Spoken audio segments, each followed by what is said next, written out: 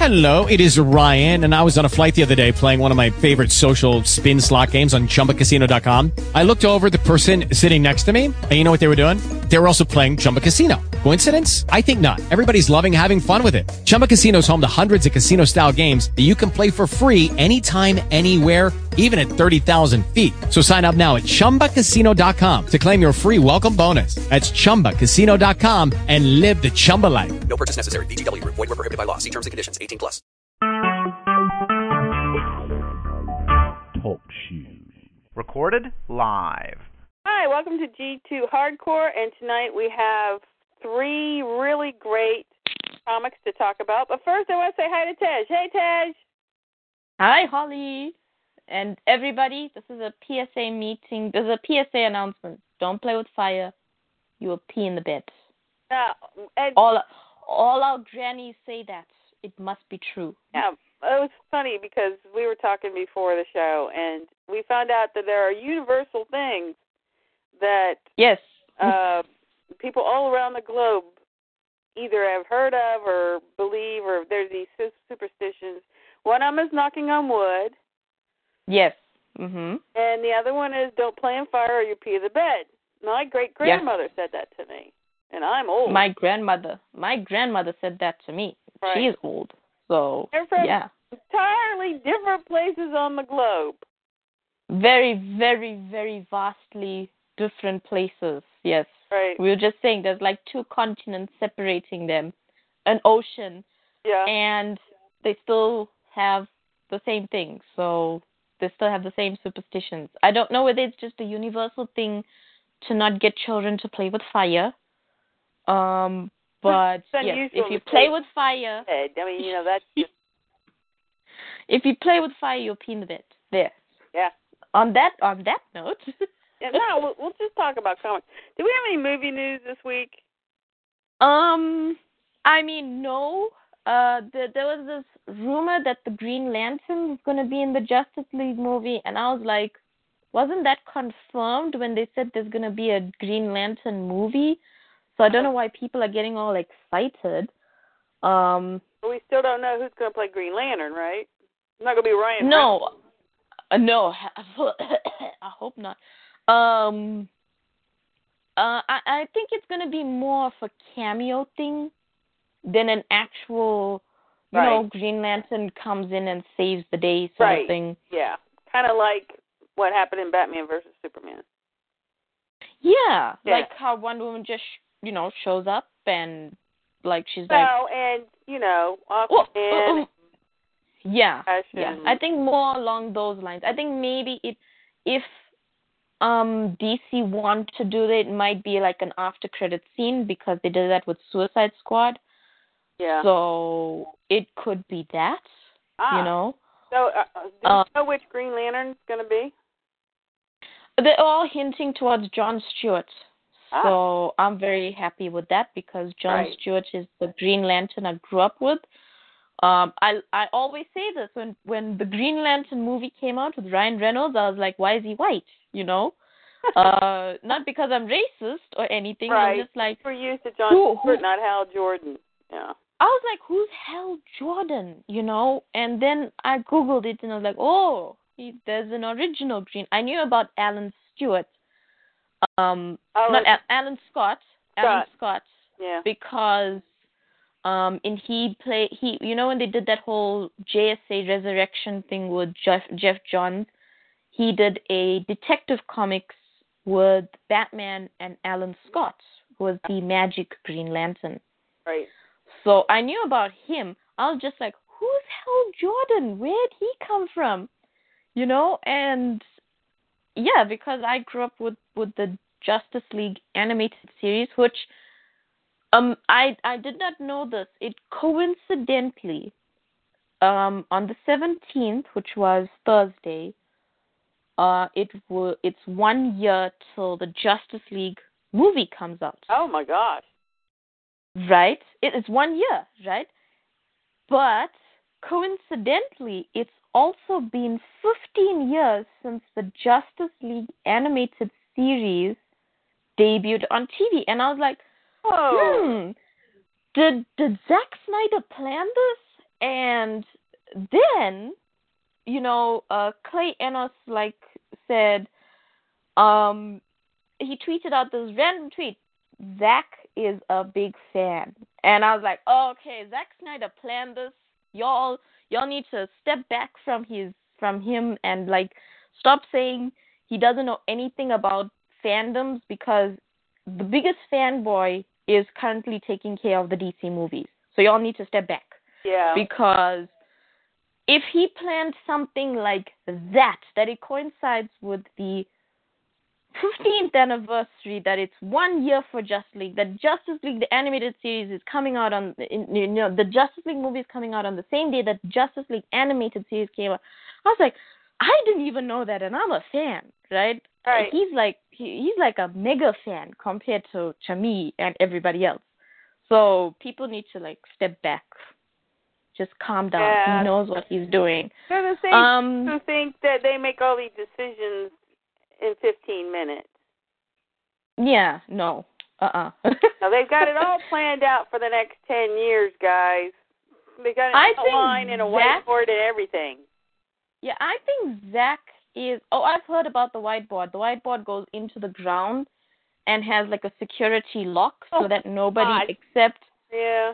He has a round table like Camelot where all the directors sit and they have meetings. Yeah. Right? And they have meetings and they have sit downs with Jeff Johns and whoever the guy is that's running DC Films, and they plot all the continuity. And guess who's their continuity expert that they go to refer back to comics? Dan Jurgens? I just found this out. Dan Jurgens is the continuity expert, where he comes in and he fixes everything. And he's like, okay, no, this will go here. And this will go there. Everything at the moment. and Dan's just sitting with Jeff Johns, and they're like, well, this happened in this time, and this happened in this time, and they're just fixing all the timelines. And I'm like, if you have Jeff Johns, Dan Jurgens, and Zack Snyder working on this, I think the DCEU is in pretty good hands. Yeah. So people just need to step back, because these people know comics better than anybody. Right. So, I mean, just what Dan Jurgens and, what's the guy, Jeff King did with Convergence alone, which they plotted 5 years ago, right? Right.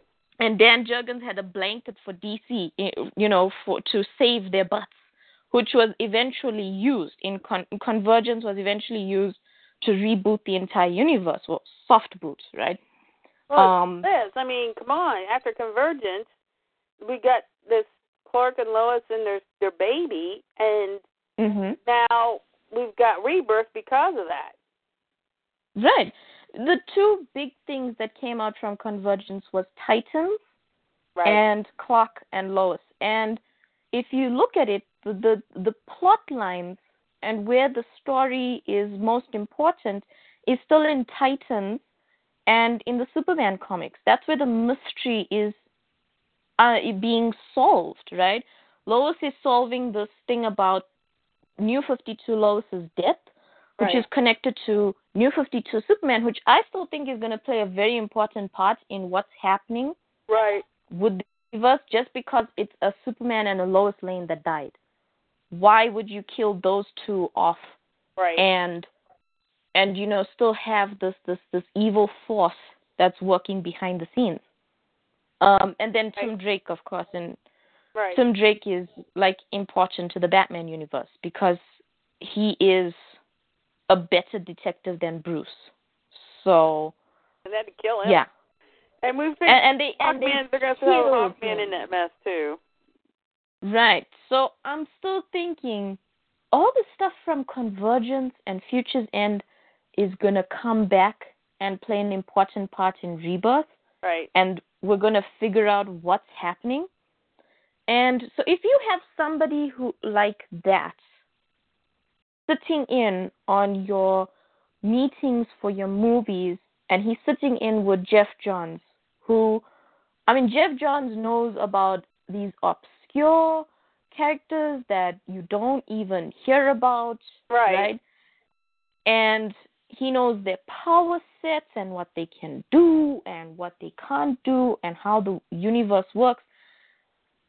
If you have two people like that sitting with Zack Snyder plotting out 10 years or 5 years, whatever it is, worth of movies, chill, people. They know more than you. I don't care how many years you've been reading comics. These people know more than you. The wealth of comic knowledge there is, more than I could ask for. So, right, and Dan actually wrote a lot of those stories.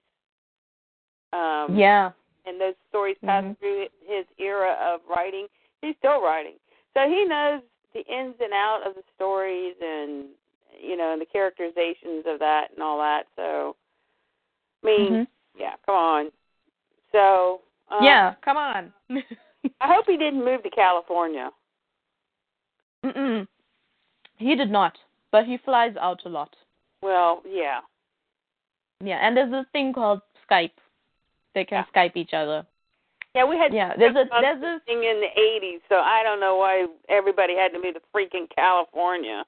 Yeah, there's this wonderful invention called the telephone even, where you can phone someone and tell them, well, this is what you should do. Yeah.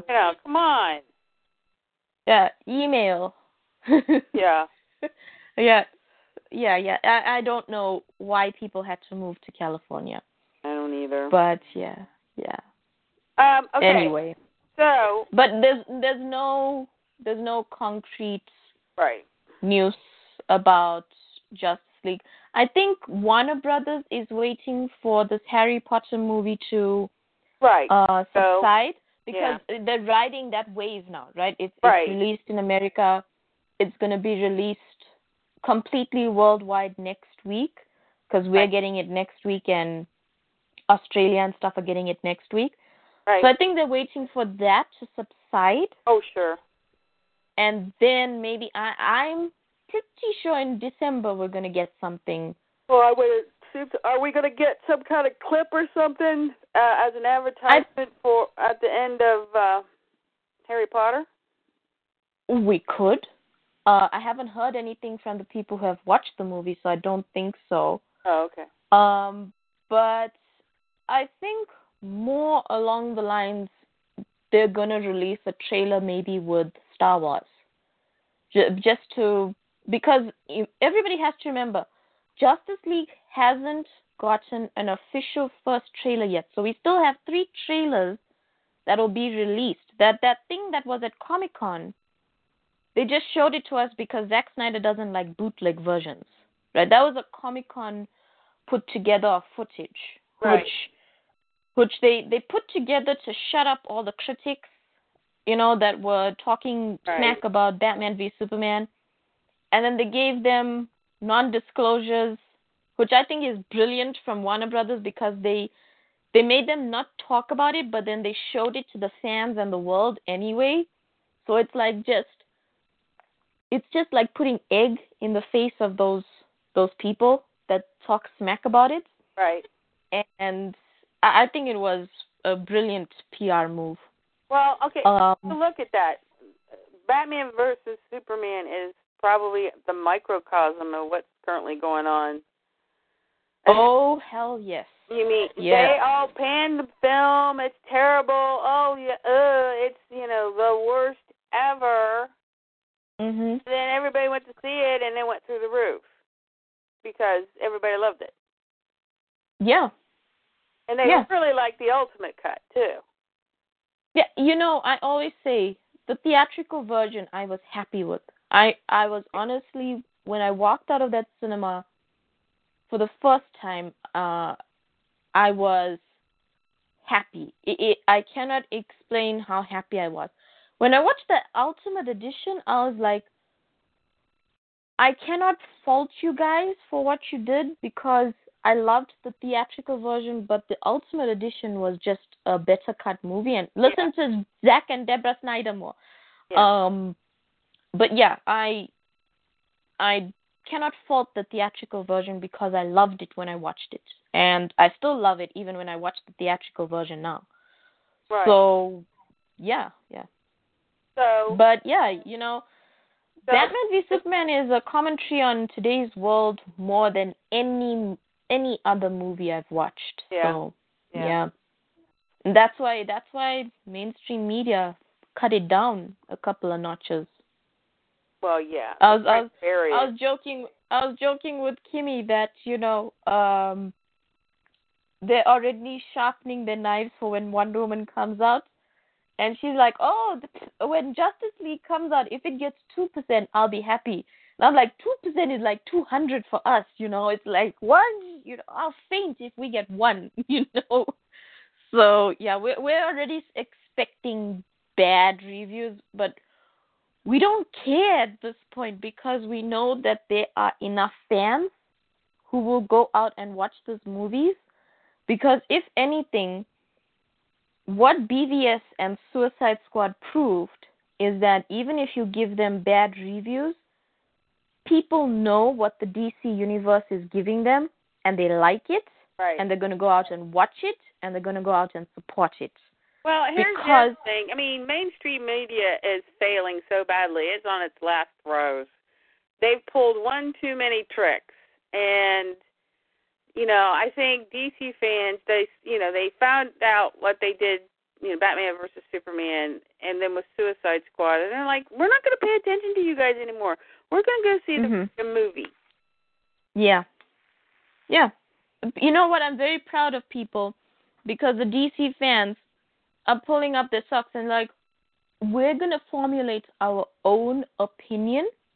We're not saying Batman v Superman is the best movie in the world. I might be saying that. But we can fault it. We can say, this should have been done better.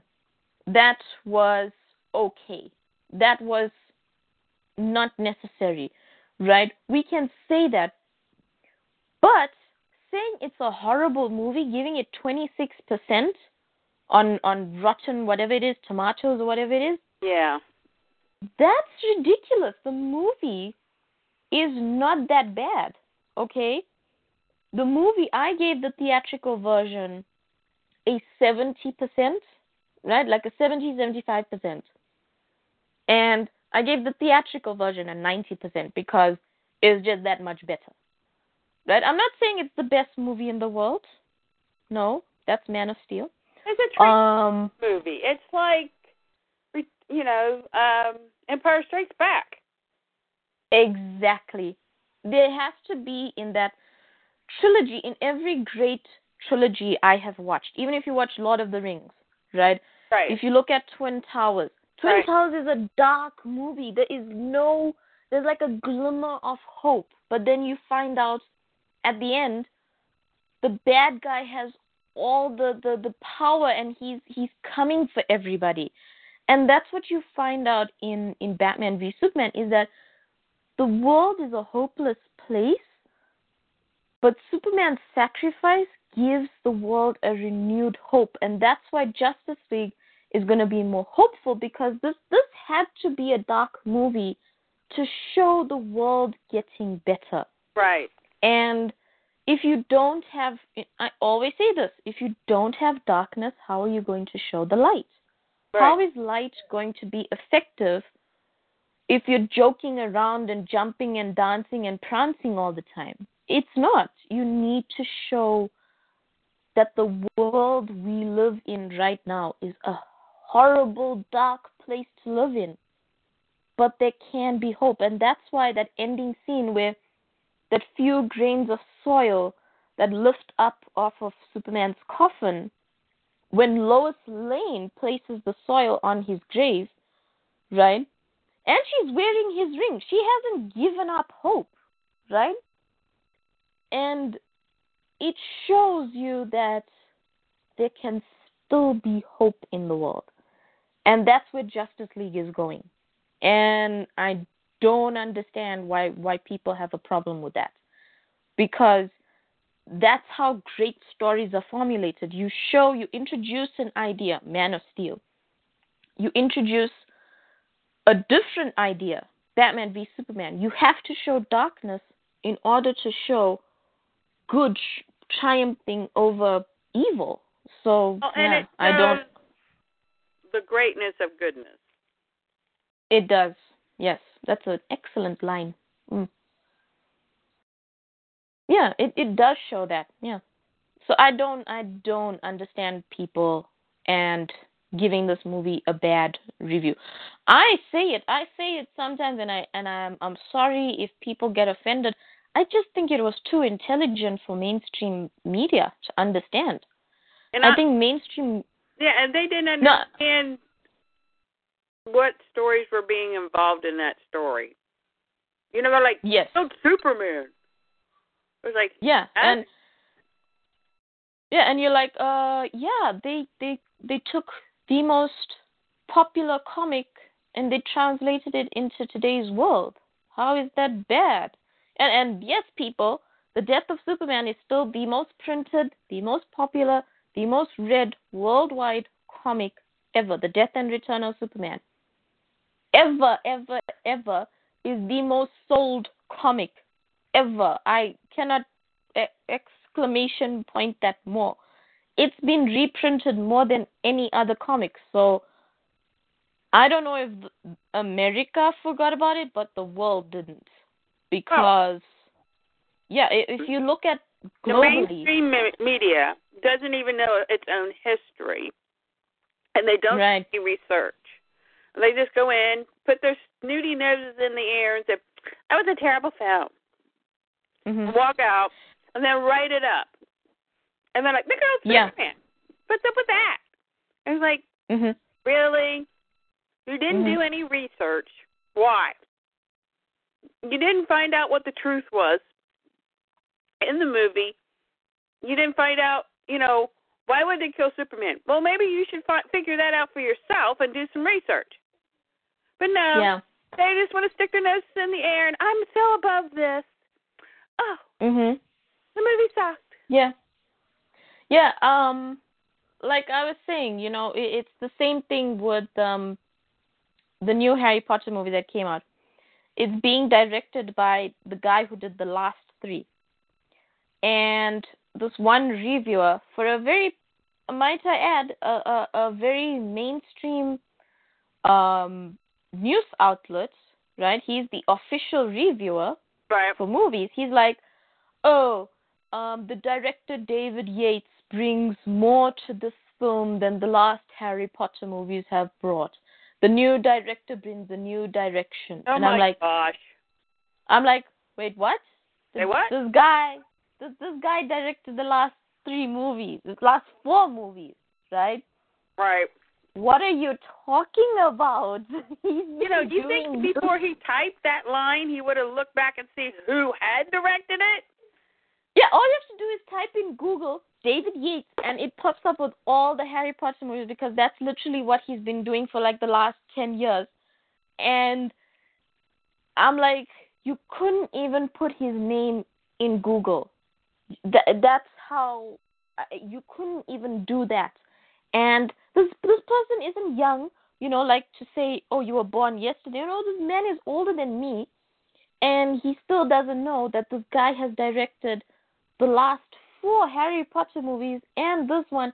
And I'm standing there and I'm thinking, this is why the world is broken. It's because people couldn't care to go and research. They're not they're not doing journalism. They're making make-believe. Exactly. Yeah. And I'm like, this guy is getting paid to do this job, and he's not doing it. Where's his editor, who's supposed to check all this stuff and supposed to fire his bum check all that kind of stuff. Yeah, and I'm like, oh my God, this is why the world is broken. It's because people just, I don't know, don't have the time, don't have the interest to go and research something as simple as what has this person directed. You know? Just look at it this way. He gets paid either way, so why bother with the truth? That's just sad. That goes like against every fiber in my body. I know. So I don't know. Maybe it's the Lois Lane in me. I don't know.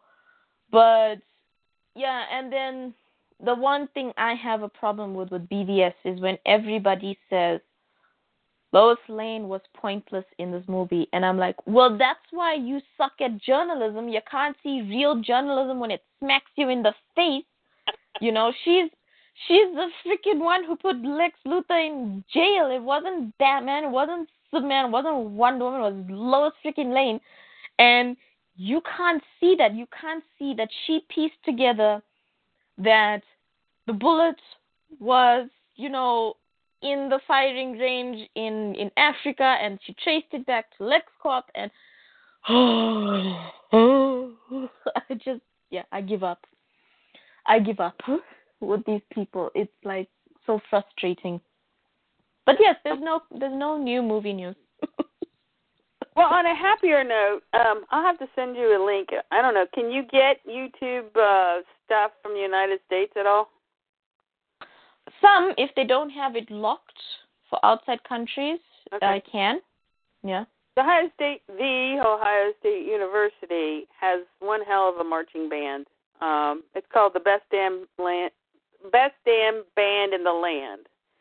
Best damn band in the land. Ooh, I love that. TPD.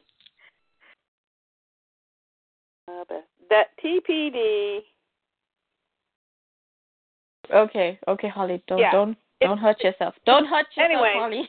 So when we see that, we know they're talking about the marching band. Anyway, they did a halftime show. They were playing University of Michigan, that we all despise. Okay. It's a thing. Apparently, all right. From history, there was a knife fight in Toledo that started this whole Michigan versus Ohio thing. Anyway. All right.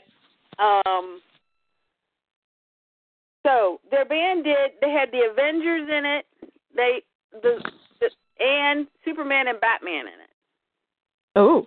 They had, they did Thor. Thor took the hammer and hit Michigan. And they had Iron Man, and people came out on his head and put the mask, like a flag, right. But and then Batman, they had the bat symbol on the bat signal moving around on the field, with the bat insignia in it.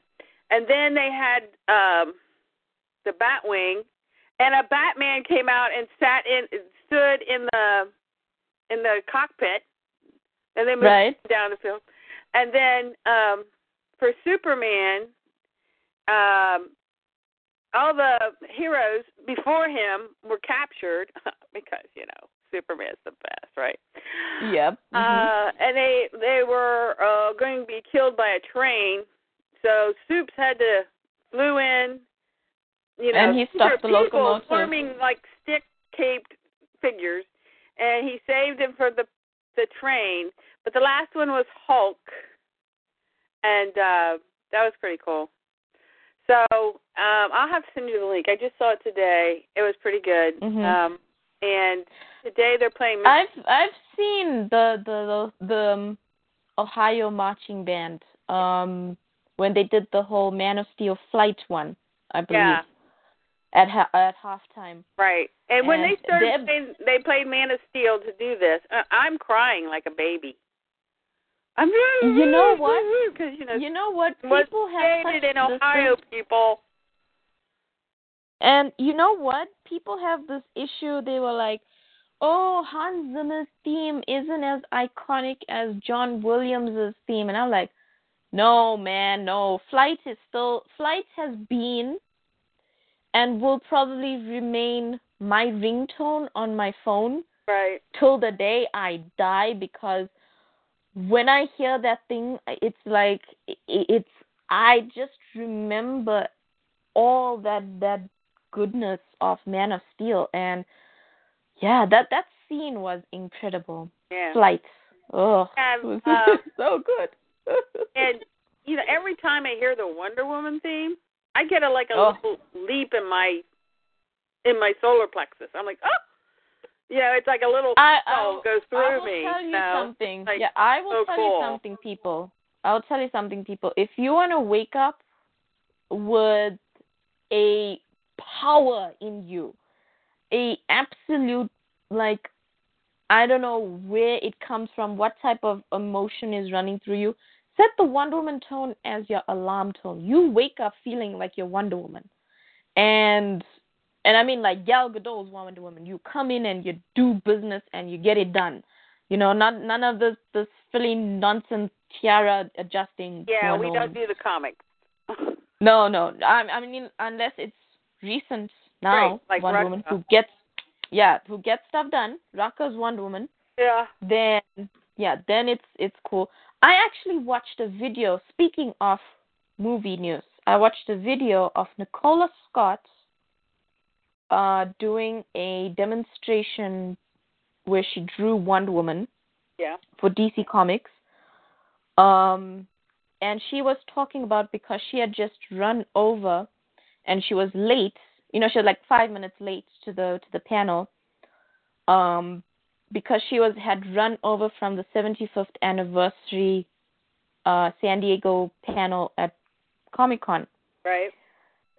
And she was talking, and so this interviewer is talking to her while she's drawing. You know, he's like, what's the process that you go through and that sort of thing.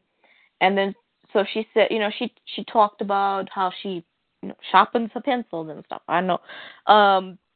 But then she was talking about how she likes to the way she gets into character for drawing Wonder Woman is she reads all of this research that Greg Rucka has given her on the character's history. And so she was talking about the character's history, and then they said, you know, you just met Patty Jenkins and Gal Gadot. And she's like, they were just actually talking to me about the movie. And she said, I can't tell you anything, but... And she's like, stuff we're doing in the comic is going to be happening in the movie as well, because Patty Jenkins was talking to her and she was like saying, you know, this sort of stuff needs to be told about Wonder Woman and that sort of stuff needs to be told about Wonder Woman. She says, well, you keep that in the movie because we're putting that in our comic right now that we're doing with Greg Rucka, and she pulls up art on her phone and stuff, and she shows it to Patty Jenkins. So I'm very excited. My level of excitement for Wonder Woman has just gone up a notch, because if it's going to be along the lines of what Greg Rucka and Nicola Scott and Liam Sharp are doing in their current run, I'm very, very excited. Holly, I'm very excited. Yeah, I can't. We have to wait till June, don't we? Yeah, June next year. It's only 6 months, people. We can manage. No, only 6 months. 7 months. Okay, whatever. We don't count June because it's at the beginning of June, so you don't count June. 6.5. They moved it up. Yeah, they moved it up from middle of June to the first week in June. So. Yeah. They're like, no, we're not going to make you wait 2 weeks extra. We're going to give it to you a little earlier. Memorial Day move, which the first films of the summer come out. Memorial Day is like May 31st. So. Yeah, it's coming out that weekend, the 2nd. Right. Yeah. Yeah. Good. Yeah, I as long as I'm getting Wonder Woman sooner and Steve Trevor sooner, I'm happy. Yeah. Yeah. Yeah. Okay, we had 2 other comics that we're not going to talk about too much this week. We had Justice League, still no Superman in that. I don't know what's happening. And I forget what happened.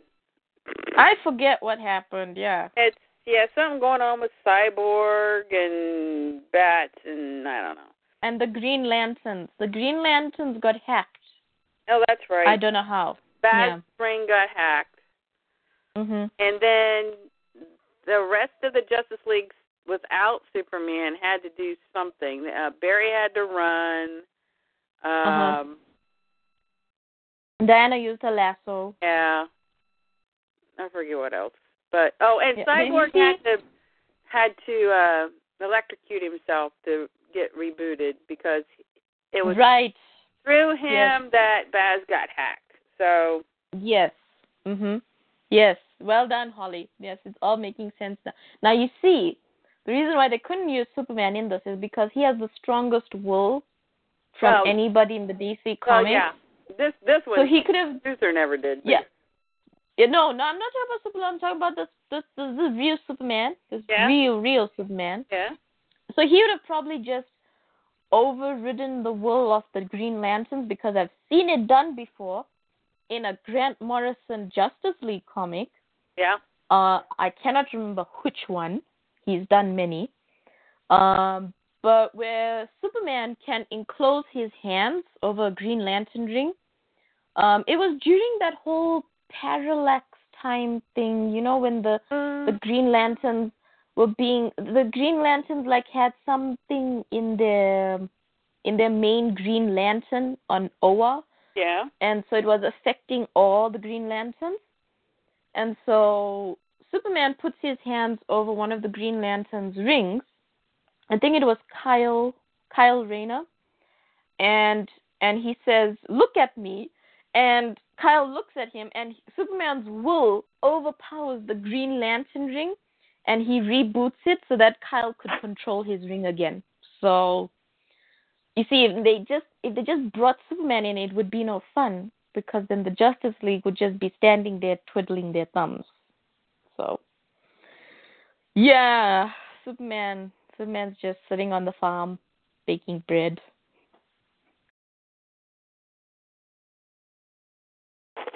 Sorry, still playing with the dog. It's fine. He must need water. He's drinking the water off the tarp on the wood. Oops. Okay. It must be from the fireplace. First, so that's always important. Okay. So the other book that I kind of scanned. Did you read Batman? I read Batman. Yeah. Yeah, it's basically he and Catwoman are infiltrating Bane's Island. I forget its name. Because it's they Bane Island. That's just whatever. The Bane Island.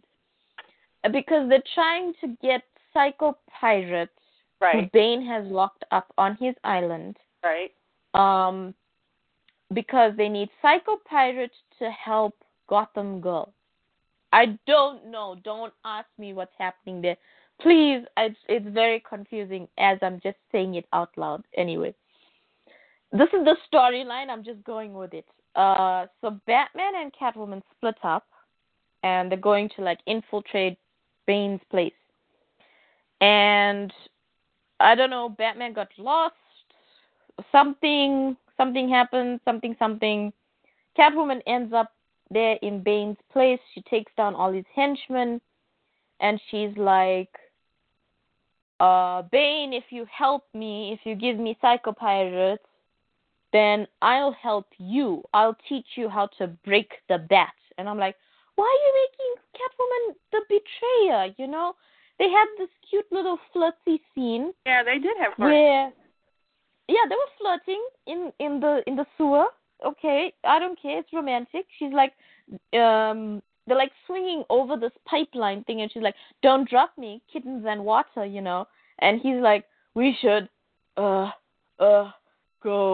And she's like, "Yeah, we should." And I'm like, "Oh my God, there's a person in front of you, people. Don't start now honking in the sewers." And don't honking in the sewers is not a good idea. Germs. That's kind of germs. Yeah, germs. And you don't know where that water's been. You don't know where that Bane's Island. Yeah, it's Bane's Island. You don't know what's in that water. Bane. Yeah, so it's all in steroids in this water. And so I was like, oh, this is cute. And then they make her betrayer at the end, and I'm like, is this like a theme they're going with? Like, all woman bad, is the only place we can get a positive female influence in action comics and in Superman was Lois Lane. Oh, and Trinity. And Wonder Woman. There where men and women work in teams. And I was kind of disappointed. I know they're probably going to make it that, oh, Selena did this, and, she didn't really betray him. She was trying to save him. But seen the story too many times with Batman and Catwoman. It's kind of a cliffhanger. Give me something new. Too. Yeah, it's a cliffhanger that I've seen before, so I don't want to see it again. Give me something different. You know, where that whole storyline where Selena betrays him on the surface, but in actual fact, she's working with the bad guy to help him. You know, that whole storyline, like in The Dark Knight Rises sort of thing happening. Where she doesn't really betray him. She was infiltrating the bad guy's lair to help him. Give me something new. Yeah. So yeah, it's like, and then on the DC website they were like, this just happened. Catwoman betrays the Bat, and I'm like, ooh, you know. So. Whatever. Yeah, whatever. Yeah, Give me bats and cats, you know, on a cruise somewhere. I don't know. That should have went on that cruise. Yeah, they went on a cruise in what was it? Oh, where she lost her heart, literally? Yeah. Yeah. Oh, they also went on that cruise in Little Gotham. Remember that series? Where it was drawn by, I think it was something Nguyen. What's his name?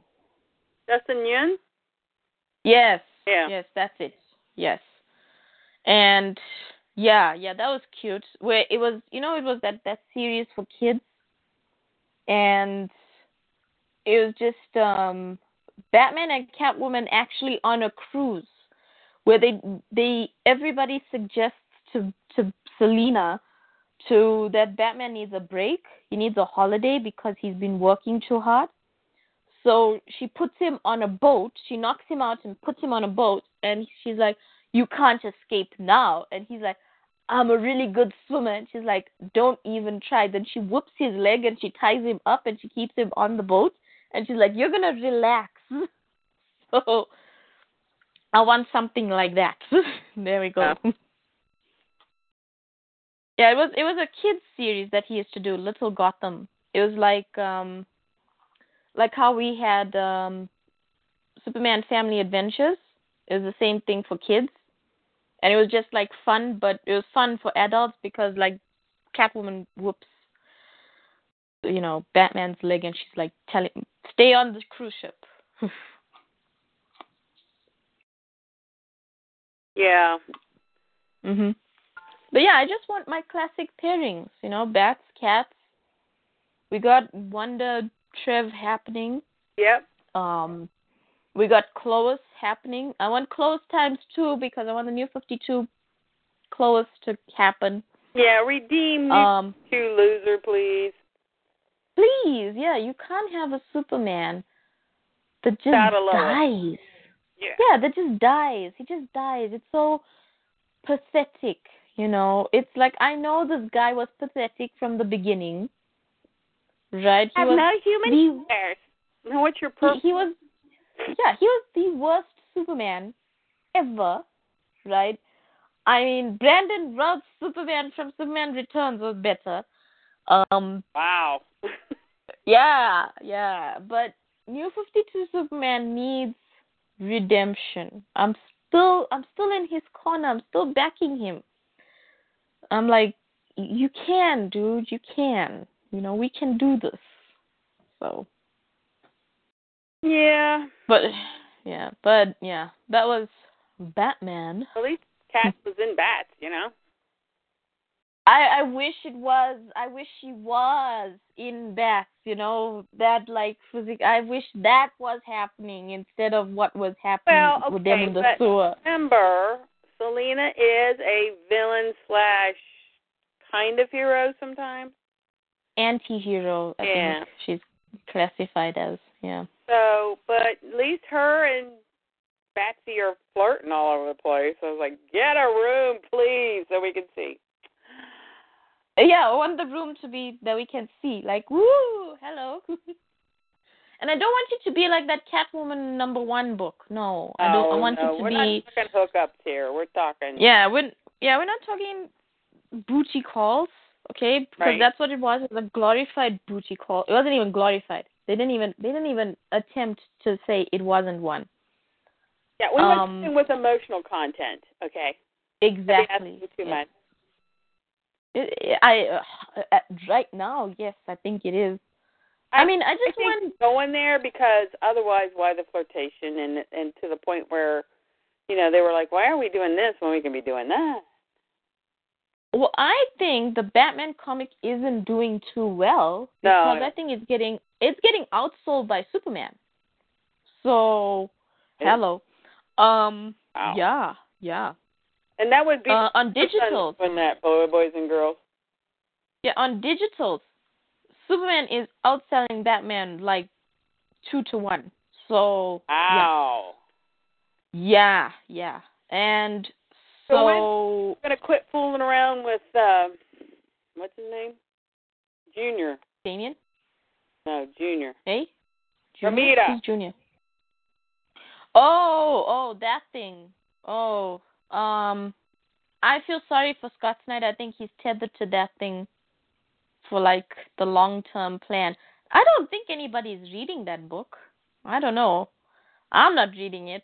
Some people numbers? might be. I don't know. We're very unorganized today. I was doing exams. My brain is not 100%, but anyway. Driving all over the place, so. Yeah, we're so organized. Not. And Twitter's it's not fun anymore. It isn't. So political. Oh. Well, and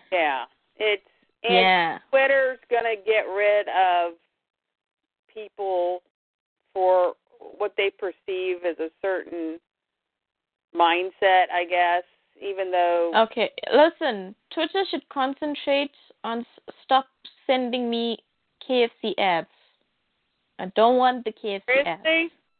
I keep getting... Somebody's logging into this, and I'm like, I don't have a Twitter account with that email, so just leave me alone. Yeah, no, I have, like, every single day at least 5 ads for KFC and Burger King and McDonald's. Food. And I'm like, okay, I like food. Yes, okay, you got that part right. That's like chemical stuff. Yeah, but I don't like this type of food, Although South African beef is probably better unless they, feeding them GMO corn, too. No, we don't. We have 100% certified natural beef, lamb, and pork in our country. So you're going to mail me a McDonald's. Okay, all right. If you do the Burger King, I want a Whopper with cheese, and so you're going to have to mail it to me if it doesn't have any GMO stuff in it.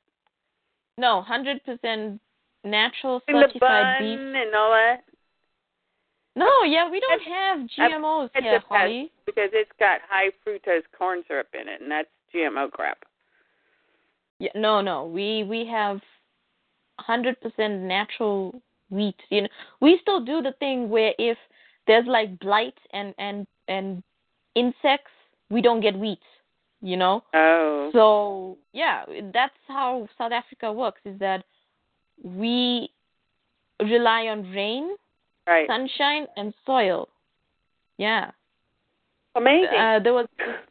Amazing. Oh, my goodness. Rain, sunshine, and soil, the way God intended it. Yeah. There was this one, I'm sorry we're getting all farmy here, but there was this one farmer that was being interviewed where he has cattle and chickens, and he says, he has a chicken coop that moves, right? It's solar powered, and he releases the brakes, and then the chicken coop moves, and then he spreads the chicken poop into the grass. Yep. Which then feeds the cattle because the grass is growing well. Right. And the cattle chew on the grass, and that's just how it works. And I'm like, that's how we do it here, and people actually still in South Africa don't know what a GMO is. because thank the because we've never had to look for unless it's an imported item that's coming from America or someplace like that. Like, unless it's an imported item, we don't have to turn around and read where it says GMO free, because if it's made in South Africa, which we still are a very made in our country sort of thing, and that's how we produce enough food to supply our people and some other people overseas. Right. And we don't have to turn it around. Like the other day, I bought dog food, and they said it's all certified natural, non-GMO. And right. I'm like, okay, good. Yeah. And he's like, some people ask because they have like Twitter accounts and they read about the Americans and that sort of thing. And he's like, I'm just telling you, it's GMO free. I'm like, cool, man. Okay, my dog's got food. Right on. Okay, and this last story here about food.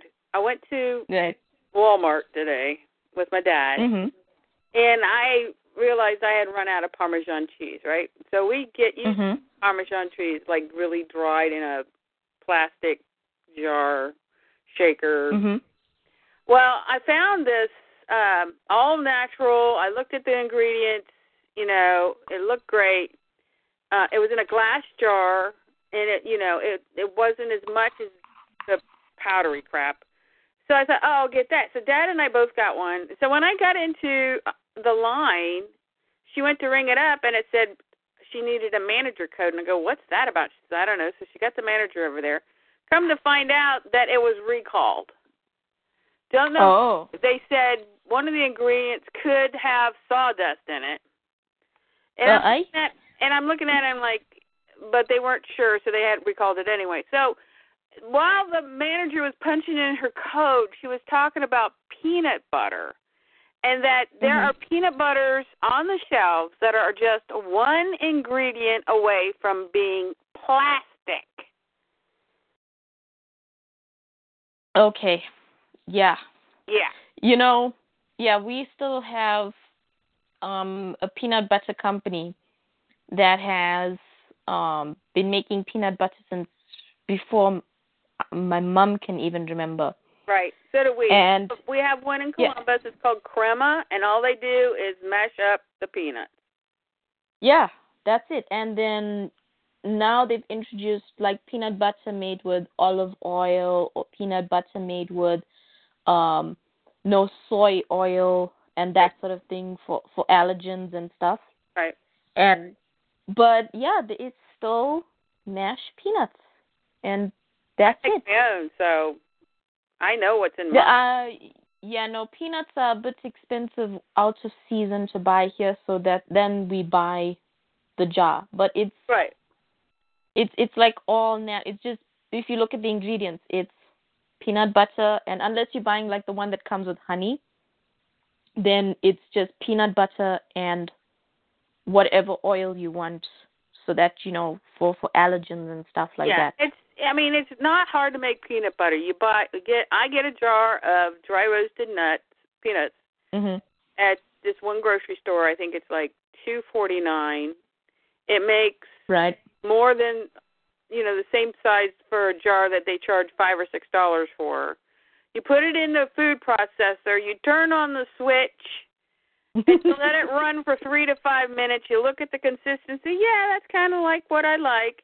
You turn it off, and then you can put it in a jar or, whatever, and eat it.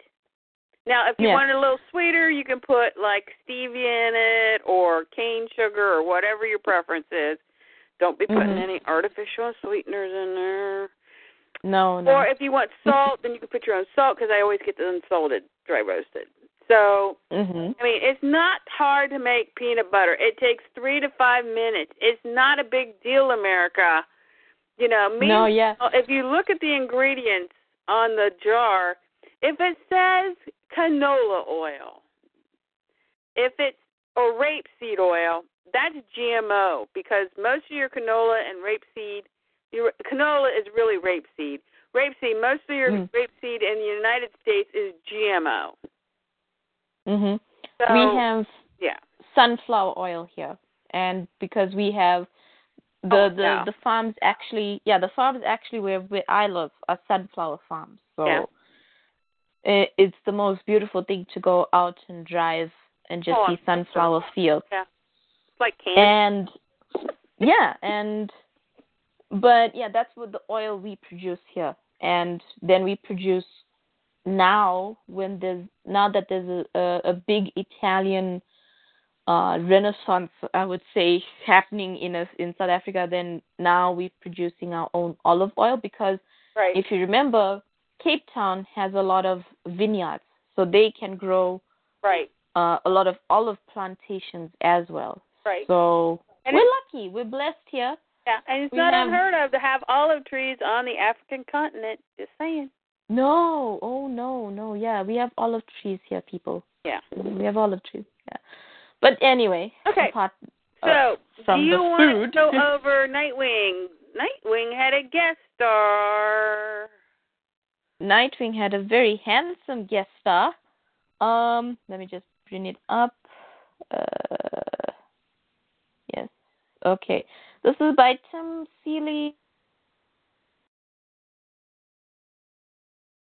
Yeah. Did I lose ya? Oh, my goodness. Let me look. No, she's still there. Are you on mute? Oh, there she went. Okay. Nightwing. Okay. Tim Seeley's been writing this. He's been doing a bang-up job. I think they had to do the Monster Men or whatever that thing was, and I'm not sure what the Raptor thing is. I'm sure it's going to come back to haunt everybody. But Tim Seeley, when he writes Babs and Tim, and when the book first came out, this is issue, let me see. This comes out twice a month as well. This is number 9. Let me see if Tej is back. Whoops. All right. No, she's not back yet. So, the variant cover, okay, I'm not sure what Takara's first name is. He's doing the first cover, which has tentacles on it. I don't know what that was about. I don't know, nightmare stuff. And somebody did the variant cover. I can't read it. But I literally like the variant cover because Superman and Nightwing are back-to-back looking over the city, which is pretty cool. A lot of wooden water towers in the city. Interesting. And seems to be standing on one as well. So you don't see those much anymore. I don't know what happened to Tej. She's still not back yet. Okay. So, where am I? Did I close that? I must have. Okay. I'm trying to do this left-handed too, which is fun. Okay. So we see a black panel and we see someone talking. It says, "I tried to stay awake. Really, I did." And Dick is out beating up robots. I assume that's Wally with him. Yeah, he's got red hair. And Dick is saying, "Olé." The Titans are with him because Donna Troy and Arsenal were with him. And Donna says, "Woo, I forgot how fun this could be." And then Arsenal says, you grow up, you get a job, you pay taxes, and just don't fight enough giant robots anymore. And Nightwing says, "Someone sent this," and I'm guessing it's the someone in a big cape making like a cockroach when the lights go on. So there's the bad guy running off.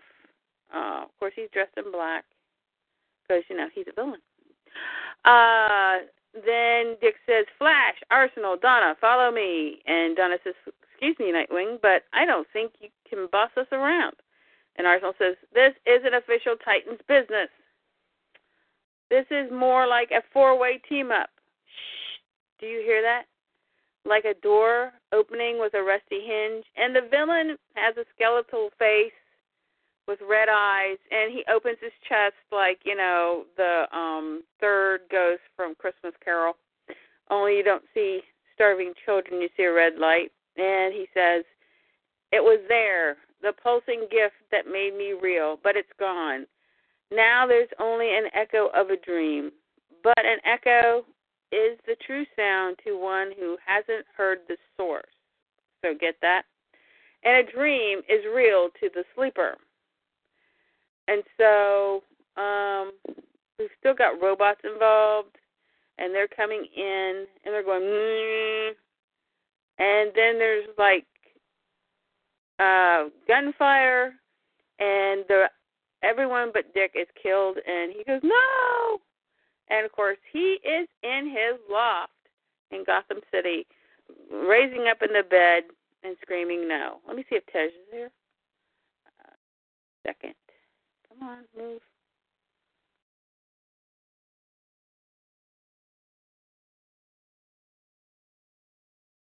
Tej, are you back? Tej is back! Tej? Hello. Hello. Hello. Yeah, typical. As soon as I start reading a comic, the Wi-Fi decides to cut me out. Of course. Okay, so I got us to the Titans Loft, Gotham City. I was listening where he says, "No," and it's all a dream. Yeah. He's having nightmares. Yep. But, there's got to be some kind of code in what that villain said. Oh, the source. I was like, is that a hint? Now, if you don't know what we're talking about the source wall. Well, that's what I got. No, I don't think it's that. I think it's whoever created the New 52 world, maybe. Are you still there? It could be that. Yeah. Yeah. Because he said it could be that as well. An echo is the real thing to the person who hasn't heard the source. Right. And, the dream is real to the sleeper. So True. And what we've been discussing all night, basically. Unless you're wide awake, then reality, isn't there. If you're wide awake, reality is your source. If you're asleep, then the dream is your source. Yeah, basically like Holly's new favorite movie, The Matrix. It's. I never really have seen it. Haven't you? No, you should watch it. I think all three of them I'm going to have to look. But don't watch number 2 and number 3 because it's inconsequential to the message of number 1. Okay. Just watch number 1. Okay, and gotcha. It's fine because you can watch that. It was made to be just a movie that you can watch on its own. Right. And actually, there's a line in the Matrix. I'm probably gonna get it wrong, but I'm gonna get the essence of it right. He says, "Hello, are you there? Are you awake yet?" So, and this is the guy who has passed over. This is Neo, who has taken the pill. He's woken up in reality, right. And he's talking to us on this side, who are still the dreamers. Are you awake yet? Have you come to realize it? And that's really like the last line in the movie where the Wachowski brothers are trying to tell you, wake up from what reality and what society is telling you. You should be in. You should take the blinkers off. And wake up. And so I think it could be that as well. I had 2 versions of that. I thought, could it be the source wall? Because I've been reading so much Grant Morrison these days. I'm just like, it's source wall, And then I was like, well, there is also the whole Matrix thing where you're a dreamer living in a dream reality. It's also Inception as well. That whole thing where you think the dream is real until you're shown differently. And it could be that. right? I don't know who this guy is. I've never heard of this villain. But he seems very interesting because when I googled his powers, he can make your dream seem like reality to you. So that's a very interesting concept. Anyway, should I continue from where you left off? Yeah, sure. Okay, so Dick wakes up, he's screaming no. He's in the loft, in his room in the Titans loft, and obviously it's in Gotham City. It's raining, there's lightning cracking out the window. And Dick says, another nightmare, I think. It's hard to tell lately. And so that goes back to that whole thing of his dreams and his nightmares are becoming part of his reality. And so then he continues in his thought boxes. He says, ever since I put the Nightwing tights back.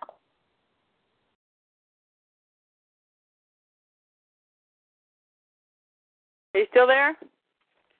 Did you fall off again? No! Hold on. Let me look. Yep, she fell off again. Okay. So, ever since I put the Nightwing tights back on, my life has been a series of bad dreams. Raptor, the Monster Men, Clark dying, Tim. We all know what happened to Tim, right? He got captured. Every moment making me question who I am and what I do. I took the name Nightwing from a story Superman told me. Okay, so we know that pre-52 Supes told Nightwing the story of Nightwing and Flarebird, I don't know. And so that's why Dick took the name Nightwing, because he was a Kryptonian hero. But I'm not sure that New 52 ever told him that. I don't know. So, he says, the Nightwing, an ancient god eternally reborn, is set anew. If you go to sleep in one life, hold on, can you wake up as someone else? And guess who shows up? You see somebody say, Dick, and it's Superman. And he says, we need to talk. So, in other words, this not only relates to Dick, but it also relates to pre-52 Superman. Let me see if Tesh is back. Tesh. Yep, she's back. Hello. Hello. Hello. Hello.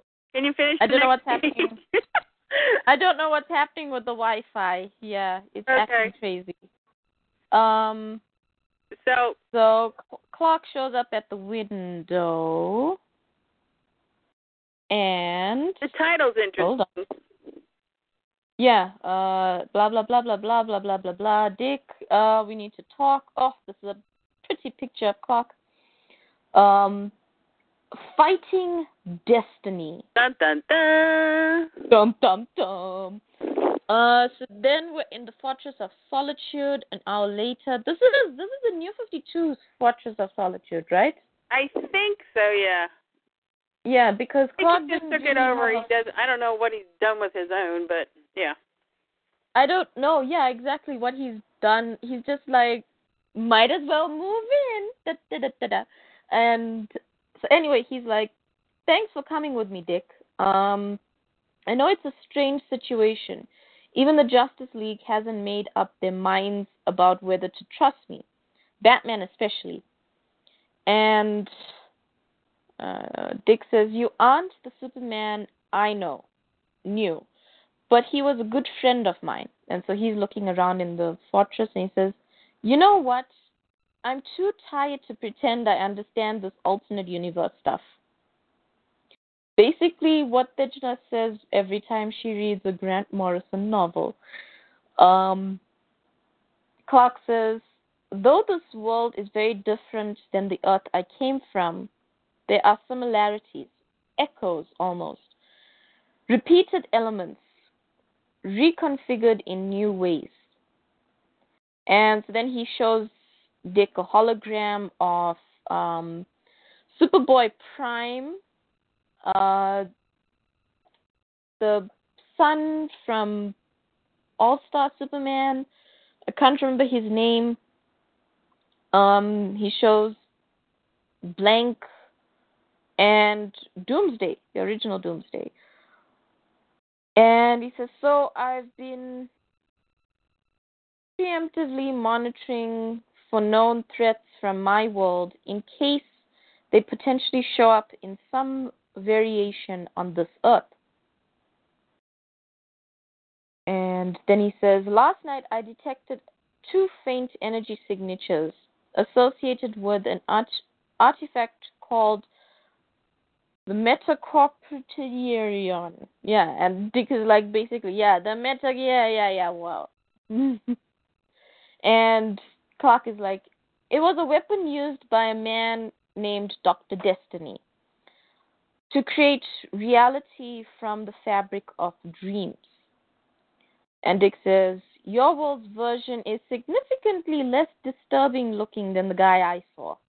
And it's basically a skull guy in a hood with a crystal on him. And so Clark says, a common thread I've noticed, one of the signatures registered being located in an Argus safe house, and the other one was located right here, and he points to Dick's brain. And Dick says, oh. And Clark says, I'm not an expert on this magical stuff, but I think destiny may be in your head, giving you these terrible nightmares. Dick is like, why? And Clark says, I don't know yet, but the Dick Grayson of my world was one of my oldest friends. We shared echoes of the relationship you shared with this world's Clark. I want to help you. Aw, Clark. He says, if you'll allow me, I'd like to enter your dreamscape, and with your assistance, search out the source of this energy signature. So Dick and Superman are going to inception it into the dreams. And so then he puts this device on Dick's head, and he says, this device will tether my mind to yours, allowing me to follow you and provide assistance. And Nightwing says, I'm tired, Superman. Tired of things falling apart. Tired of not being able to escape to a better place. Ain't we all? And he says, if you think you might be able to help me with all these nightmares, I'm willing to risk that you're an evil clone from a dark future or whatever. And Clark says, you're grimmer than the Dick I knew, but at least you still got your sense of humor.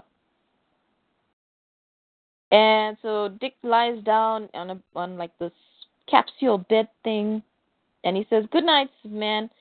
And Clark says, you can call me Clark. And the computer said, subject entering REM state, vitals regular. And so then we enter Nightwing's dream, and he says, huh. And then you see, heads up, Grayson.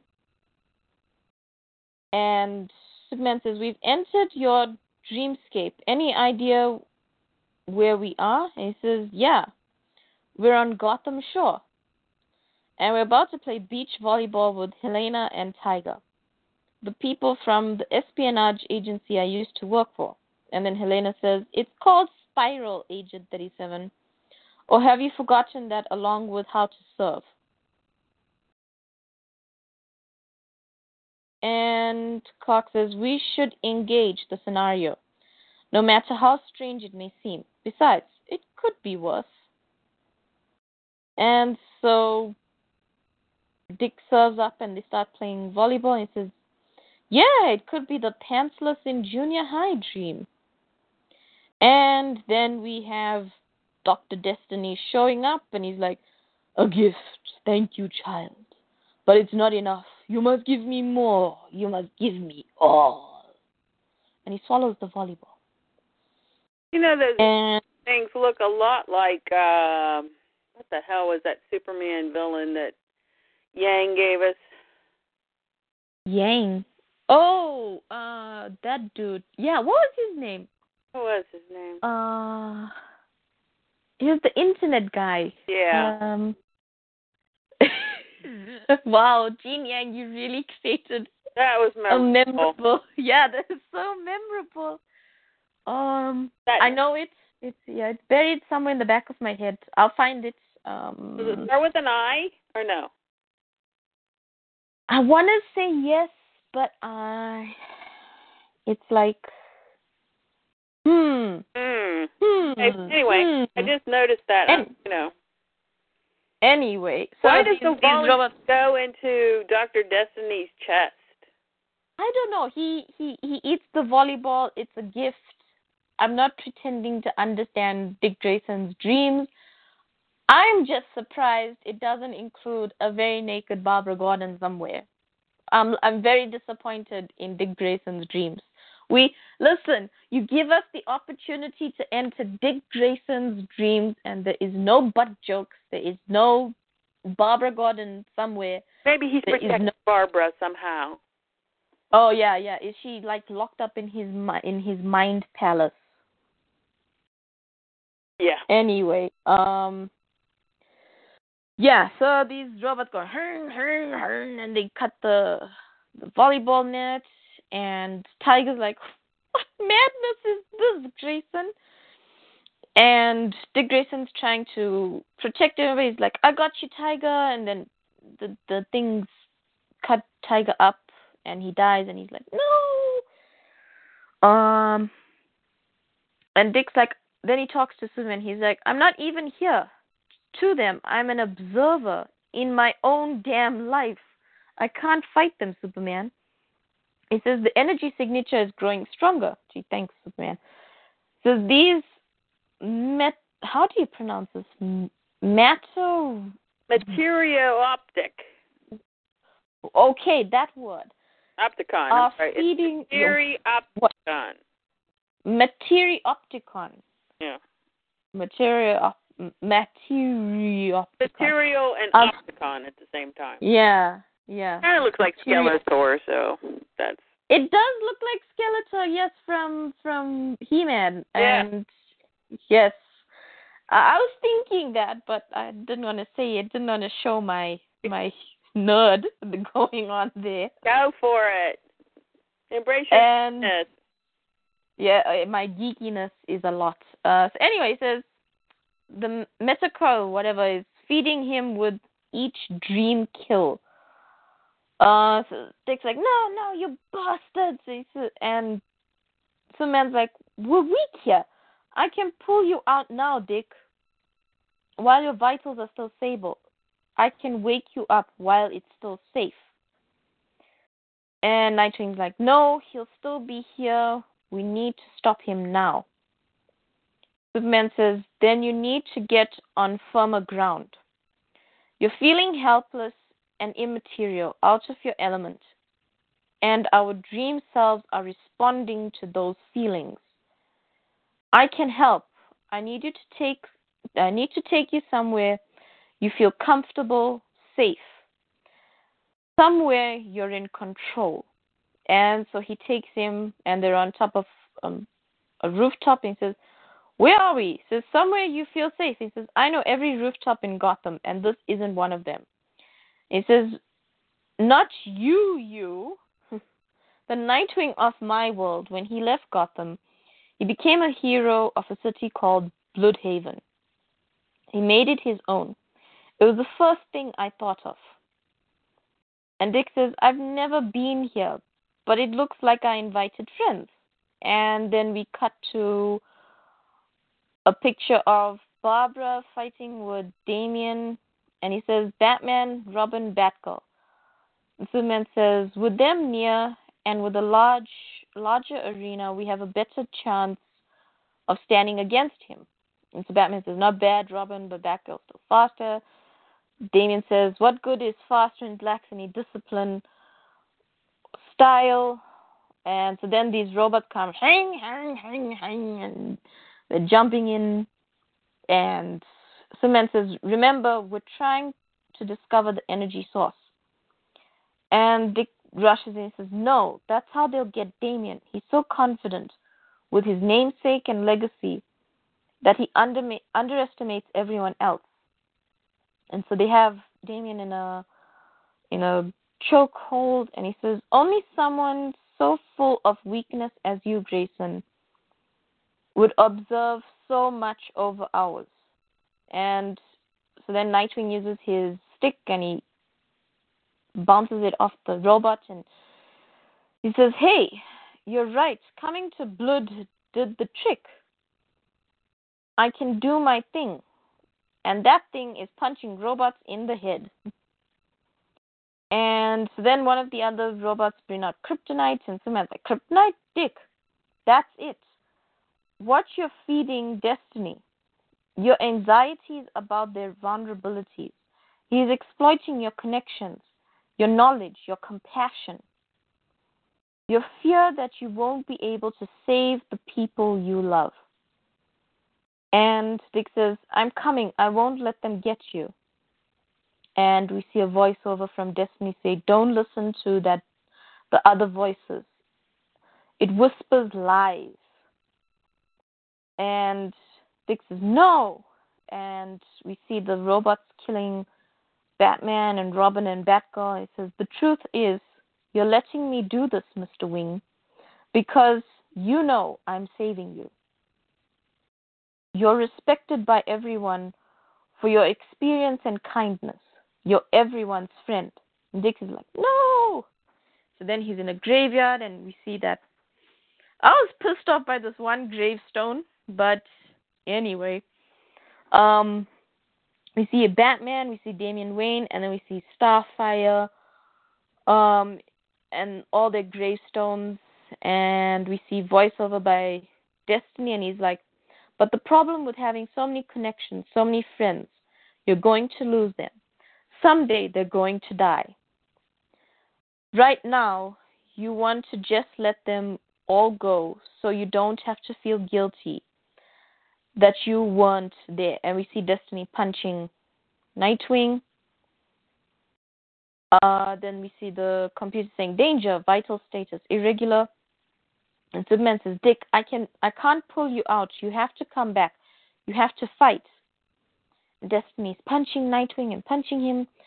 And Nightwing's like, how do I fight him?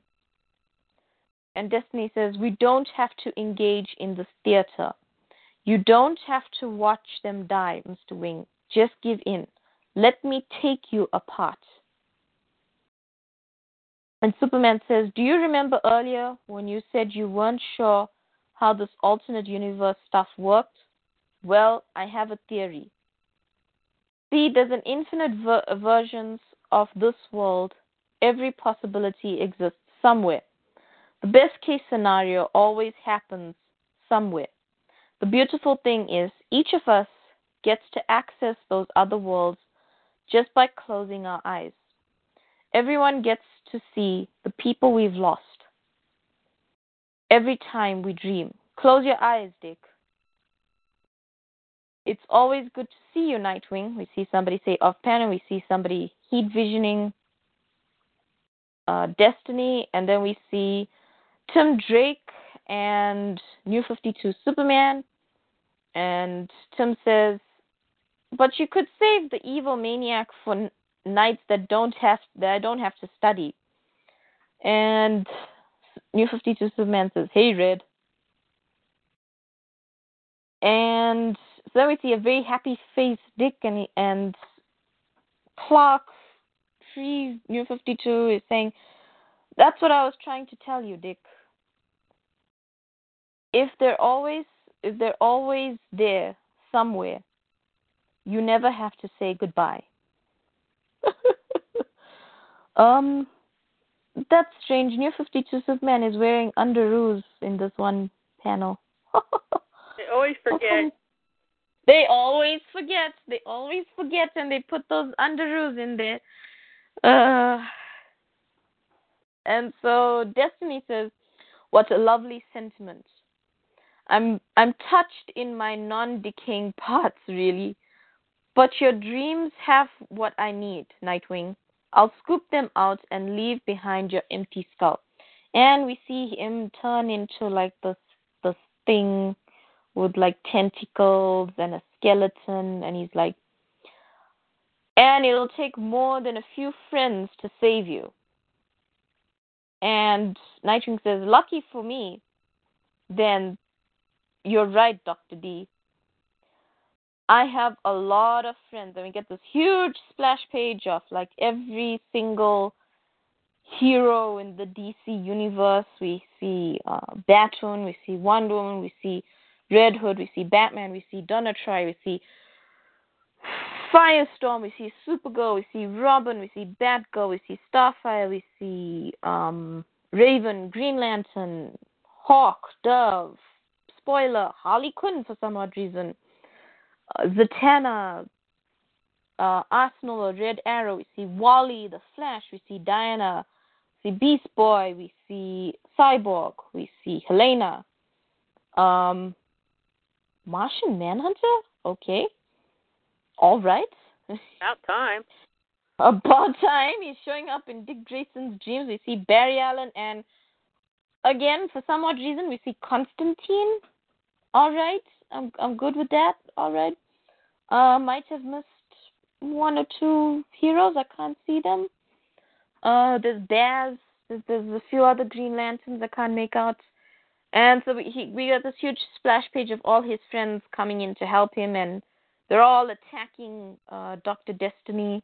Can I just say that? Hmm? Can I just say that pre-Flashpoint, Superman has better cape porn than New 52. You know what? Never had cape porn half the time. We're like, really? You could at least give us cape porn instead of that damn collar. You know what? I'm staring at two Supermans side by side, and I don't know if it's just what I'm used to, if it's biased or what, but Superman without the collar just looks better. Yeah. For some odd reason, I don't know why. I mean, the collar works on some people, like Nightwing has a collar. He's always had a collar to protect his neck. Right. Right, from bullets and stuff like that. Right. That makes sense, though. He's not a cryptid. It makes sense. Right, makes sense. He needs a collar to protect his neck from falls, from being hit from behind and all that sort of thing. I don't know. I cannot get used to the color. Yeah, I don't like it. I'm sorry. Don't be sorry. Actually, not sorry. Yes, sorry, not sorry. Anyway, so then we get Tim Drake doing his computer thing, and he's like, the energy he's using to access your mind is centered around the cavity in his sternum. Breaching it should act as a kind of dream interface. And so Dick says to pre-Flashpoint Superman, because he's got blue boots and no collar, give me a ride. And he's like, are you going to make it weird? And he says, when is it not weird, Blue? And I love this picture. Something about Superman and Dick Grayson smiling on the same page just makes me happy. Well, they have similar personalities. I mean, except Dick's usually a horn dog. Clark is not. But you know what? They have big hearts, and yet, they have keen minds. And yeah. You know what? Dick is not a horn dog, right? But he has had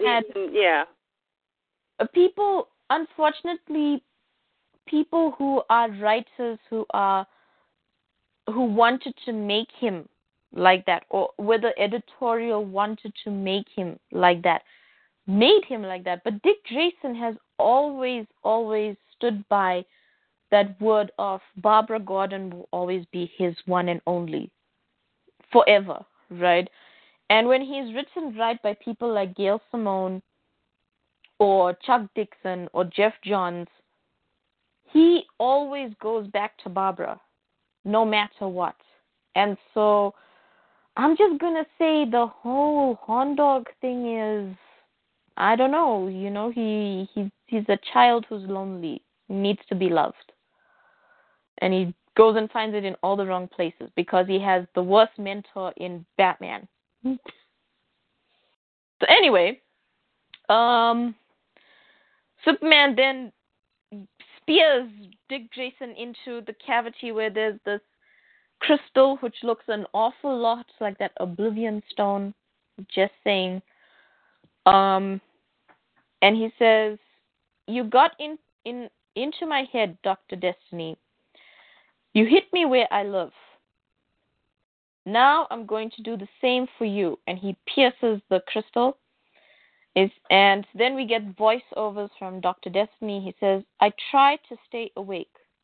Really, I did. But the humming of the machinery provides such a calming white noise. And I feel so safe wrapped in these arms such as I am." And we see him, he's like hooked up to some kind of machine thing.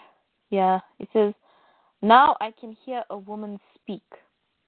We see a voiceover saying, "Praise Kal Yuga for the glory of Cobra." Cobra, I got so confused because I was like, isn't Cobra from G.I. Joe? Yes. My nerd is coming out here. Skeletor is working for Cobra, who is G.I. Joe. Yeah, apparently. I don't mind seeing Dick Grayson be a G.I. Joe for some odd reason, but I was so confused because I don't know, is Cobra like part of Wildstorm or something? I don't know, because I was just very, very confused because I was like, isn't that G.I. Joe? So if people who are listening have an idea or a clue, hit me up on Twitter. I don't know what is happening. So then Dr. Destiny is saying, comforting, reassuring. Yes, I tried to stay awake. And then we see Dick Grayson crashing through the window and coming in with Superman flying behind him. And Dr. Destiny says, but it's hard to resist the beckoning darkness of sleep. And then we see later somebody saying off panel, highly adaptable assassin androids designed to zero in on one specific opponent's weakness. And then we see Cyborg is talking. He says, Cobra was using Dr. Destiny's residual power to steal information from Nightwing's mind, promising to restore him with the Dreamstone. And Batman's like, Lady Eve's revenge on Nightwing for his recent campaign against them. And I'm like, who's Lady Eve? I don't know what's going on. Yeah, I didn't read Monster Men. I kind of like this. Neither did I. Yeah, neither did I. I didn't want to read about monsters. You know me. Yeah, I'm not about monsters either. Yeah, I don't like horrors. You know, I don't like horror stories, monsters, all that sort of stuff. And so I'm like, who's Lady Eve? Have to Google that one. So then we see the Justice League is helping clear up whatever's happening with Nightwing and Dr. Destiny. The Green Lanterns are taking Dr. Destiny away. Wonder Woman has robots under her arm. Flash is dismantling things. And so Batman says to Nightwing, they almost had their cake and ate it too, which sounds nothing like what Batman would ever say. Batman would never say that. He says, but you stopped them cold. Good work. Again, nothing Batman would ever say. I'm pretty sure this is a dream. He says, and I, thank you, Superman. Again, nothing Batman would ever say. Yeah. He says, I think that was almost Dick says, I think that was almost an acknowledgement. Superman says, I got the Nightwing bump. And Dick says, the what? And he says, you vouching, this is actually something that was on Tumblr, so I was actually quite pleased to see this being used in comics where they acknowledge fans. He says, you vouching for someone is worth its weight in gold. It was true in my world, and it's true on this one. In fact, of everyone I've met here, you're the least changed from the version I knew. Always confident, always kind, always cool. Dick Grayson, the multiversal constant. Ooh. I love that. I love that line. It says, I have to get back to Metropolis. Do you want to ride? And Nightwing says, nah, I'll catch the bat plane. But I appreciate the offer. Clark. The bromance. Oh. And Batman says, ready to go? And Dick's like, yeah. Hey, you mind taking a slight detour on the way back? Batman says, to where? He says, I was thinking I might do a little sightseeing in Bloodhaven. And we see Superman flying off with just this terrific smile. It's so Superman. And then it says, next, Bloodhaven. Yeah. Yay! Yay! Yeah, I love that. Yeah, because you remember the original story where Right. Superman told Nightwing, or Dick, the story of Nightwing. And I feel like I feel this is sort of like replicating it in this world now. And it really is like a friendship being built between Dick and Clark, which was missing in the New 52. They tried to slot it in one comic, and I was like, this doesn't work. Yeah, because New 52 never told him the story, right? No, never. I didn't. At least not on panel. Let's put it that way, because at the beginning of the New 52, Nightwing was Nightwing, right, and that sort of thing. So yeah, that whole story that Superman told him about Nightwing is from pre-52. Unless he told him in the 5-year gap. That elusive 5-year gap could be where he told him. Yes. Yeah. Do you know? But then yeah, New 52 would have actually have to have read stories about Krypton, and would have actually had to have a brain, and would have actually had to have cared about people to have told Nightwing that story. So, right. Don't think so. In each of the comics this week, we get a tribute to Steve Dillon, who passed away on the 22nd of October. Mhm. I don't. Yeah. Do I know Steve Dillon? I don't know.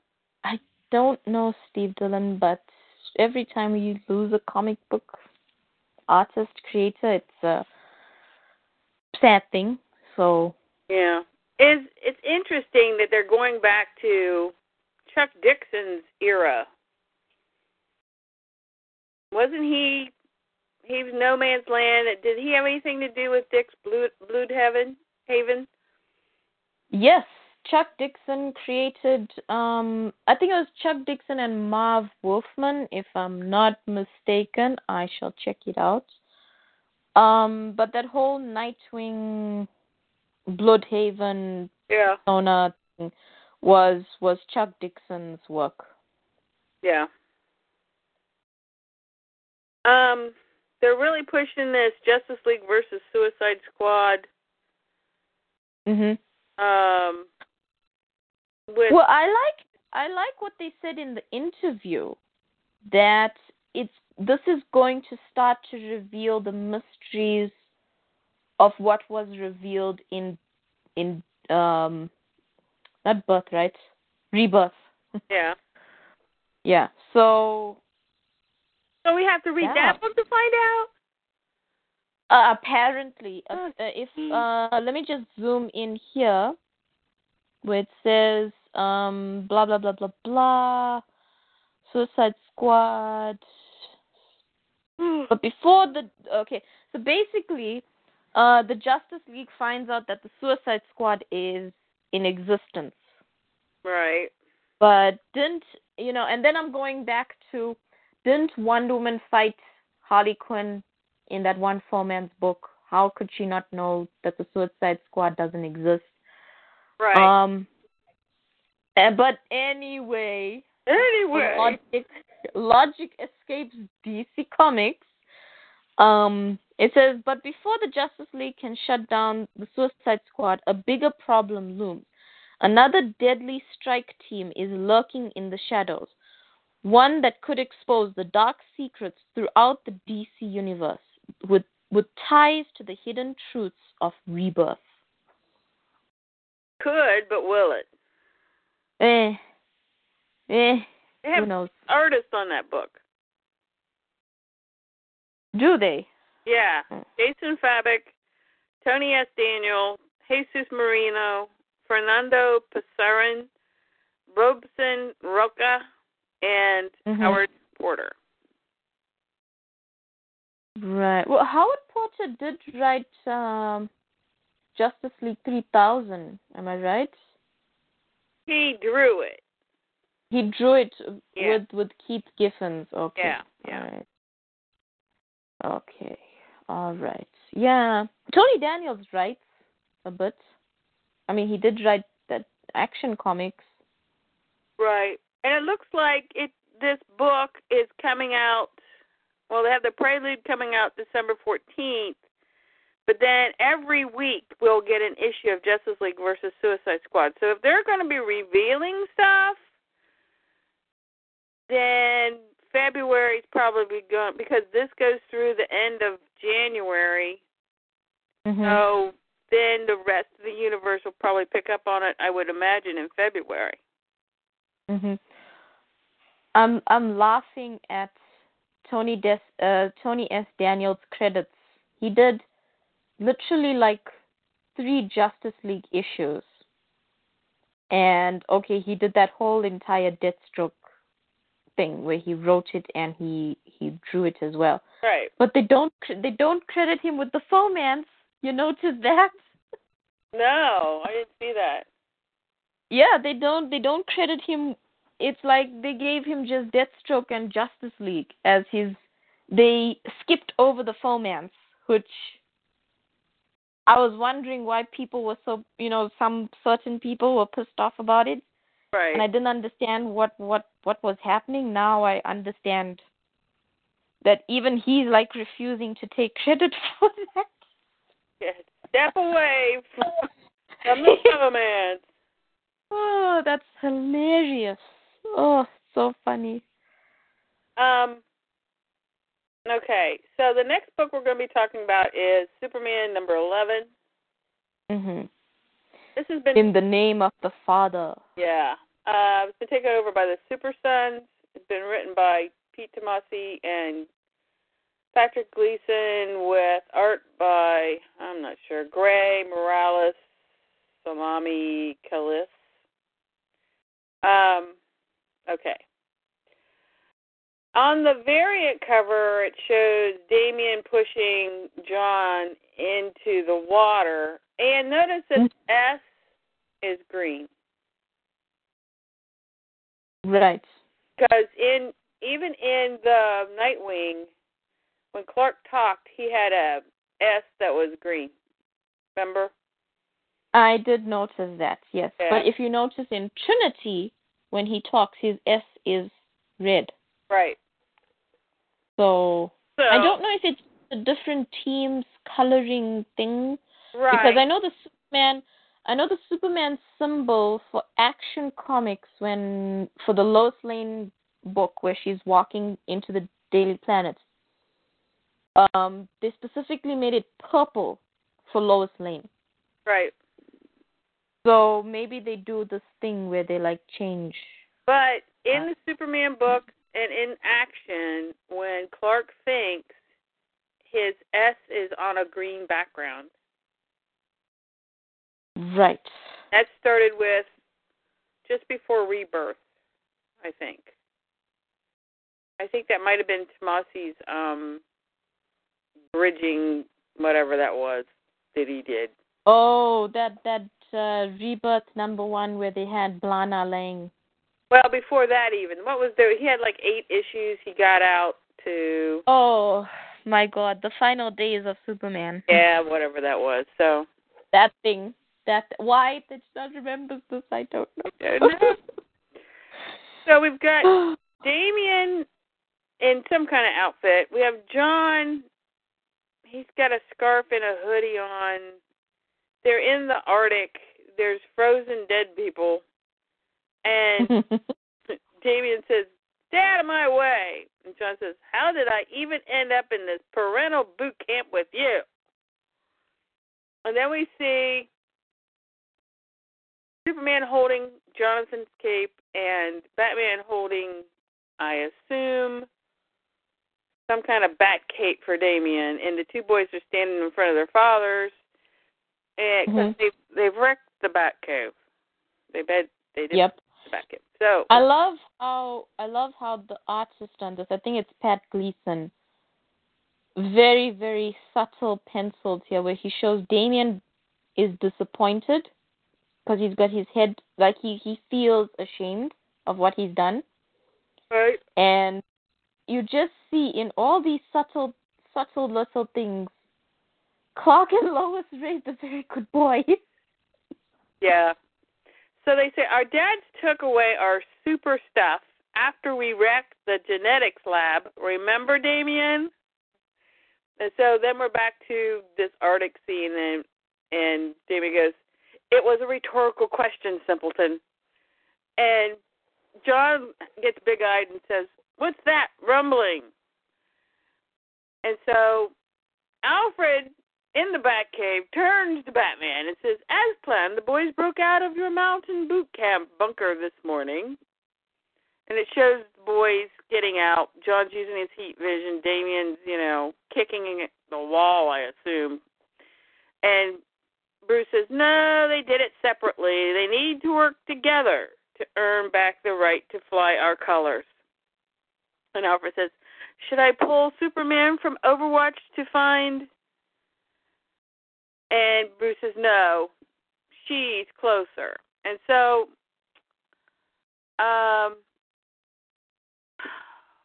there's all kinds of stuff flying around. I'm not sure what's going on. But anyway, the boys are falling back. And so who's hanging off the ledge? Oh, John's hanging off the ledge. And he says, I can't fly. And Damon goes, "Quit whining. No doubt Super Dad is watching from on high. You won't fall for long." And John says, "I don't need your help anyway." And then Damian walks off because John finally gets back up on the precipice. And Damian goes, "No, you don't." And so then they find their clothing and stuff. And someone says, "Our stuff!" And he goes, "Not all of it. So boot camp is almost over? This isn't boot camp to them." Okay. And then Maya shows up in her multi-eyed outfit, and Damian says, "It's a game." And John's got his little Russian, what do they call those hats? Those are so cute. They wear them in Canada, too. So. A mushka, something like that. So I'm literally Googling Russian hat. So, it may not be Russian. It may be Nordic. Maybe. Damian says, Google will know what I'm talking about. Yeah. I spy with my little eye. Nobody. And he hits Maya. And Jonathan goes, "Maya? What are you doing? Maybe she can help." And Damian says, "She's obviously in on it. Sold to the highest bidder. Let go of me before," because John's grabbed a hold of him to save Maya. And she's gone invisible. And then she says, "The fun of watching you squirm is all the payment I needed, little brother. Besides, I was honored when Superman asked me to help you guys graduate." And that's when she kicks both of them. And she says, "So here are the rules, short and sweet. Work together to get past me, and you'll find your badges inside. Then on to 3 more challenges to lead you back home and earn your capes. Along the way, make the daddies happy. Learn something about yourselves, blah, blah, blah." And, of course, Damian says, "Never." Ah! So, Maya's kicking the crap out of him. Yeah, the Russian hat is called Ushanka. Okay. Ushanka. Yeah. Okay. Sorry if I'm pronouncing it wrong. All the Russian people out there. Don't hack me. I actually have Russian followers, so that's cool. So Damien says, don't hack me. He says, stop. They're not going to hack you. They didn't even hack Hillary, so give me a break. Jeez. They got better things to do. I'm just laughing at that. Sorry. So Damien says, stop, Maya. The Sonics are causing another avalanche. The kid can't handle it. So then John puts his hands over his ears, and, of course, his heat vision activates. And says, like, ah! And he's heat vision and stuff. And she grabs a hold of him. She says, hang on, John, out of the way, twerpo. She knocks over David. He goes, why you? And, of course, there's an avalanche. And so she's on, like, I don't know, her Silver Surfer borrowed board. I don't know. And she's got both of them. She says, I got you. Look out. So they have a hard landing. And she goes, hey, what are you? And David says, taking back what's mine. Ask me. And she says, you cheater. You were supposed to earn those two back together. And he says, ask me if I care. Railroad map to the airport. 2 first-class airline boarding passes. Looks like I have a train to catch alone. So the train's coming. And so he grabs a hold of one of the ladders, and he goes, later, losers. And John goes, hey. And Maya says, John, wait. And so she hands him something, and he says, you'll need this. He goes, my jacket zipper. Thanks, Maya. And I get it. What's going on here? What they're trying to teach us. She goes, Damien does too. Just don't give up. And he says, Dad says not to give up on anybody. Maya says, keep an eye on that little twerp for me, okay? And he goes, and I will, and thanks. So he zips up, now that he's got his zipper head thing. He goes, I've got a train to catch. And she says, ha-ha, maybe work on that hero dialogue, Superboy. Well, while you're at it, watch out for bats. So Damien's sitting on the top of one of the cars. And he says, that's right, I should be at first class by dinner as long as there aren't any more. And so he opens up the map, and it says tag. And he goes, surprises? You've got to be kidding me. So he looks over, and what's that big giant thing? Goliath. Goliath shows up and knocks him for a loop. And he goes, whoa! He says, Goliath, did nobody put you up to this? He refers to Maya. He says, stupid bat, stop playing. The game's over. It's just me. Superboy's not. And he looks back, and here he comes, coming. John is bound and determined to catch that train.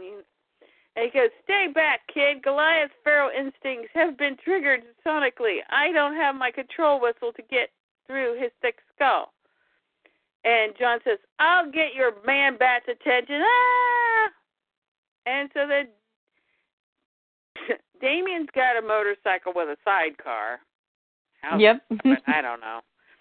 And Damien says, he's not a man-bat.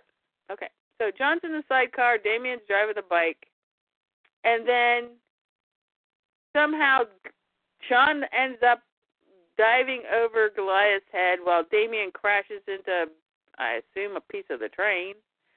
Yep. And John grabs a hold of Goliath's ears and goes, oops! And Damien's like, you're hurting him. Let go now before. And so Goliath takes off, drops Damien, and he goes, get back here. So Damien looks like he fell in the lake because there's fishes. And there's fish in the cargo hold. Yes. Okay. And then John is riding Goliath, holding on to his ears. He goes, please stop, please stop, please stop. And David says, I need to get him back under control, and I know just the way. They want us to play tag, so be it. And so he throws a fish at him. And like all animals, he's like, roar. So Goliath heads for the fish car. John's hanging on to the top of it. And David says, all the fish you can eat inside, boy. And John goes, thanks for the save, but how did he? Because the only thing bigger than Goliath's ears is his stomach. This is over. We'll be at the airport any minute, and when we get there, we're going to, and John goes, die! And Damon goes, what are you? We're gonna die! Because the bridge is out. And so there's a block where before the opening it says London Bridge is falling down. Ha ha ha. Damon goes, impressive, fathers, a remote train, no one else on board. And Joe goes, but what about, he goes, Goliath, you glutton, get out here this instant. And so Alfred and Batman are still in the Batcave? And the Batcave, yeah. They're taking too long. The boys aren't going to make it in time. Superman, do you read me? And Clark says, on it. And Bruce says, no, stand down. And Alfred goes, bah. He goes, and Bruce says, wait. So Damien goes, Goliath, obey me. And so John is just hanging on for his dear life. And he goes, Crypto loves games. Hey, boy, fetch. And Goliath looks up and goes, Reeh! And the train starts to go over the bridge, and we see a streak in the sky with a red cape. Mm-hmm. And Crypto saves everybody. And John is hanging on to Goliath's chain. He goes, woohoo! And so Alfred says, radar shows them heading home over the ocean. And Bruce says, that boy of yours is resourceful. And Clark says, on his own, yes, but we'll give them one last chance to work together. So they're both riding on Goliath. And then we hear Clark say, after that, I'm not sure what else we could do for them. So it wasn't Crypto who saved them. It was Clark. No. Nobody saved them. What happened is John likens Goliath to Crypto, and he says, Crypto likes to play games. So he tells Goliath, he throws a fish, and that's what hits Damien. And he tells Goliath, here, boy, fetch. So as Goliath flies out, they get on top of Goliath, and they all fly out together. So technically, John was using his brain, and Superman was just flying around just in case they needed saving. Right. So, I'm not sure what that first panel with Goliath is doing. But anyway, they must still be up there. And Damien says, they're looking at the map. He says, you should rest, John. Goliath, keep this heading until morning. Oh, isn't that Peter Pan of him? And John says, found this leftover granola bar in my pocket. Split it? And David goes, I'd rather starve. And then his stomach rumbles. Then he grabs us and give me that. So they're sleeping on top of Goliath, and John's like, Damien, do you think you want to grow up to be like your dad someday? And Damien goes, old? He says, no, good, because you talk too much. I suppose they want us to become brothers in arms or something. And Damien says, worse, friends. Do you think? Never. Yeah, right, never. And then Damien goes, and then John goes, like, whatever. So, Goliath is flying, and there's like a huge cloud with looks like it's going to form a tornado, and it says, ring around the rosy. And somebody says, another game? Hurricane off Gotham Harbor, evasive maneuvers now, Goliath. And then John says, but how? And then we see Clark blowing the hurricane into existence. And John is, so they're holding on to Goliath. I don't know, there's something on Goliath. And he says, Goliath, climb up over it, up. And Goliath goes, Ree! And then David says, you're confusing him. Goliath, go through the eye of the storm. And David's going, let go. And John goes, you let go.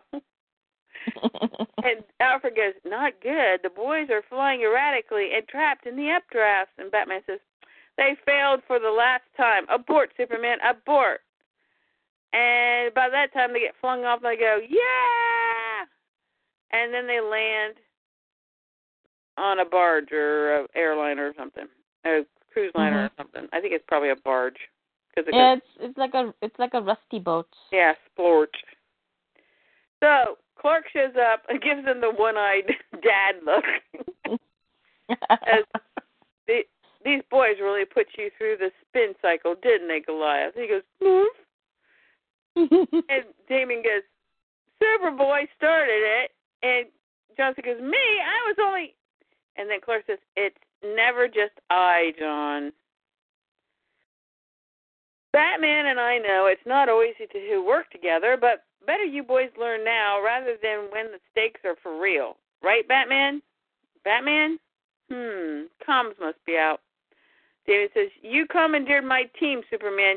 Turn them against me. How is any of this fair? And Superman says, life's not fair, son. But we do our best with what and who we have. That's part of what your uniforms stand for. You okay, John? You look a little airsick. And he salutes his dad, and he goes, yes, sir, I feel. And then he's puking over the side of the boat. And Damien goes, lightweight. And then he puts his hand over his mouth. And then he's barfing over the side of the boat. And Clark flies off, says, since you don't beat one challenge together, we'll have to talk about what to do with your capes when you get back to the Batcave. So long, and thanks for the help, Goliath. The back of the Batcave, someone says, hello? Where is everybody? Who cares? They're probably making kid-sized hazmat suits for us to clean up the genetics lab. So your dad collects samples of bad guys' DNA or something, says John. Synthesized compounds for experimentation. Mr. Freeze, Killer Croc, Joker, Clayface, all out of your league, Hickville. What is this trail leading to? And about that time, we see this giant, big conglomeration that's got both Superman and Batman. And John looks up and goes, our dads are trapped up there. Is this part of boot camp? And Damien's gritting his teeth. Says, this isn't a game anymore, Superboy. This is for real. And it grabs them, goes after them. It's like all the villains. It's Killer Croc, Clayface, Joker, Mr. Freeze, and so Clark says, Wayne, this is too risky. They're taking vicious hits. Let's just end this before. And Bruce says, no, it's working. Look. And then Damien gets pissed and goes, it's got Alfred. It's up to us. And John says, it's got our dads. Just, we got to stop it together. Okay. So, this is a big splash page, so I got to get down here. It's got something in your eye. John pokes it in the eye. Over here, Mr. Squish. So Damien's punching it and stuff. And then John says, Robin, its other arm is coming for you. And he's, I think I made Play-Doh guy mad. And Damien says, I got you, kid. Aim for the connector matter. And John says, right. It's adapting too fast. We have to slow it down. And John says, how? Freeze breath. Oh, yeah, I forgot I had that. Oh, yeah, I forgot I had that. Yeah, I was so busy. So John blows and says, thanks. He goes, thank me later. Now let's end this and send it up the river. So they're kicking it and breaking it into ice pieces. Because, and then it falls into the water below the Batcave. And he goes, yes. Later, John goes, phew. And then Clark says, no sign of Mr. Squish. Bruce says, compound must have dissolved. Boys. Not him. Okay. Oh, no. That's Alfred. Yeah, I had to put him down, what, 4 bubbles? 4 speech bubbles, yeah, to find out who's talking. Alfred said, boys, you failed every test, but came through for your fathers and me when it counted most. I, for one, am proud of both of you. Bruce says, Alfred, I don't think one instance of it is nonsense, Master Wayne. I would say your boys have more than earned the right to wear these again. He's holding up the capes. And David goes, why? He says, because you proved here that you aren't just their sons. You are our Supersons. Da, da, da. And this big splash page with the dad silhouettes in the back with Alfred on his hand on each of the boys' shoulders, and they're looking very super there. Damien, of course, is not smiling, where John is smiling with his big old blue eyes. And, no collar. Yay. Yay. No collar. Keep that collar off that kid. So, they're back at Hamilton County, and John says, Mom is going to love this little Christmas tree, Dad. He says, and the big one is perfect for the charity ball I'm throwing next week, Damien says, Bruce. And Clark says, I'd be happy to fly it in for you, Wayne. He goes, appreciated, Kent. I think while the boys get started, a toast is in order, says Clark. And Bruce says 4. And Clark's got a thermos, and I assume it's hot chocolate rather than, brandy something. Yeah. And Clark says, raising great kids, I think it's safe to pat ourselves on the back just this once. And Damien's got an axe. John's wearing his glasses. He's got a bosa on his hand. And Bruce says, our fathers would be proud of this. And Clark says, it's not so hard, I guess. Boys will figure it out along the way. And Bruce says, with a bob and scrape or two. And Clark's like, would you and Damien like to stay for dinner, Bruce? And Bruce says, it would be our pleasure, Clark. Okay, so they're patting themselves on the back because they're boys. They work together. And so John says, so which one do you want to start with, the big one or the little one? And Damien says, I can handle the big one by myself. Better if you take the baby-sized sapling. And John says, well, I do know a thing or two about. Damien goes, I'm sure you do, Hickville, but don't forget, I'm more experienced. And John says, well, maybe, but aren't you forgetting something? And Damien says, what? And John says, I'm much, much taller. So Bruce goes, so they're sipping their cocoa, and Bruce says, cheers, and Clark goes, cheers. And that's when all hell breaks loose. The boys are fighting. John's using his heat vision. Damien's slugging John. They're going after each other. There's fire everywhere. And Damien says, I'll have your miserable mutated head, alien. And then John says, come and get it, Twerpzilla. And the two dads got these faces are priceless. They're looking at they're like, ugh. I loved this comic just for that ending. Yeah. Because the boys will be boys. And the dads are like, oh, we got this under control. No big deal. I can just hear Lois laughing in the house. I can. These guys are they're not going to be, There's no remote control on these kids, boys. Nope. Next issue is Frankenstein Lives. Why are they always bringing Frankenstein in? I don't know. Well, if you go back to Future's End, yes, and to Convergence as well, Frankenstein was in the Stormwatch ship with Hawkman. Yeah, Stitchner remembers all this stuff. And then he got Hawkman's arm. Yeah, he did. Yeah, and then he starts growing because the nth metal in that makes him alive again. Remember all that happened? All that good stuff. Yeah. They thought Hawkman was dead, so they just took his arm off and gave it to Frankenstein, and then Hawkman came back to life, but then he grew his own arm. And then he's like, where's my arm? He's like, what the hell? Where's my arm? And then Frankenstein's like, do you want it back? And he's like, no, I'll just grow another one. Thanks, you can keep it. I don't want it. Not ever it's been on your arm. Okay. We've got Trinity. Yes. Tell us about that. Okay, let me open. This is only monthly, so we're only at book 3. This is last time we had Superman's story, more or less. Yeah, basically. And Now, this cover of the Trinity, this is actually all the art inside is done by Clayman, and I was actually wanting a Clayman drawn comic, and then I told him I would love to see you do a Superman comic where you draw the interiors, and he said, hold that thought, and I was like, okay, all right, I can see the solicits, you're not doing it, and then he's like in Trinity. So yay. Right.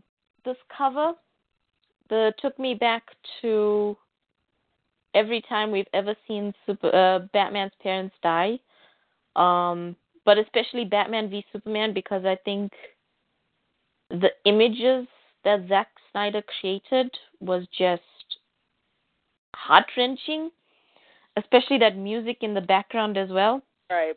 So I really felt that. It's a very beautiful cover as well. I don't know who did the second cover. I think it was Frank Cho. No. No? No. Surely not. No. No. That's not his signature, is it? No, I don't know. They said he was going to be on Trinity, so I don't. They're just shoving him around. I don't know. Oh, well, he's going to do the Wonder Woman book as soon as Greg Rucka leaves. Whatever. Yeah. Yeah, and DC's like, we have no plans for that. Yeah, I like that they're keeping the Tyrone Power Zorro. Yes. Yeah, I like that too, because Zorro is very influential to Batman and his story. I mean, they could have done the Antonio Banderas one, but I like No. They're keeping the original with Linda Darnell and. Yeah. What else was in that film? I'm going to have to look that up. That's a better one than actually, I really like the Antonio Banderas one as well. But the original, good film. Yeah. So we see a hand on the Zorro poster, and we see Batman's thought bubble, and he says, "Nobody dies tonight." Oh, and I had flashbacks to BVS so much for this dialogue. Bear with me, people. I might cry. And then we see the Wayne family walking out of the cinema. Bruce is eating his popcorn, looking at the poster. Martha's holding Thomas's arm, and she's got her head rested on his shoulder. And Bruce's thought boxes say over it, it says, "I yell it out, but no one is listening. My father died tonight." And then we see the crack of lightning. It says, "Karoom." And it says, "The mark of Zorro." And Batman says, "My mother died tonight." And we see Gotham City, some win. And we see a boom. And Bruce says, "I died tonight." Ugh. Then we see voiceover saying, "Quickly, Bruce, this way. We don't want to get caught in the rain." And we see the Wayne family running into the alley. And then we see the Trinity on top of a rooftop, and Bruce is saying, "This is all wrong. They must be that way." And then we see, that haunting images of Thomas protecting Bruce, getting shot, and then Martha trying to protect Bruce, and her pearls getting caught in the gun barrel, just like Batman v Superman. And then we see, her getting shot, and the pearls breaking. And then we see up top the crack of lightning and the Trinity, and Diana's comforting Bruce as he's reaching down to his parents being killed, and Superman has this dark face on him because there's nothing he can do to help his friend. And Batman says, and the Batman was born. So his mother died, his father died, he died, and the Batman was born. And he says, "I'm not here to change the past. I'm not here to solve their murder." And we see Bruce lying between his parents with the shattered pearls everywhere. He says, I just wanted to see their faces one last time.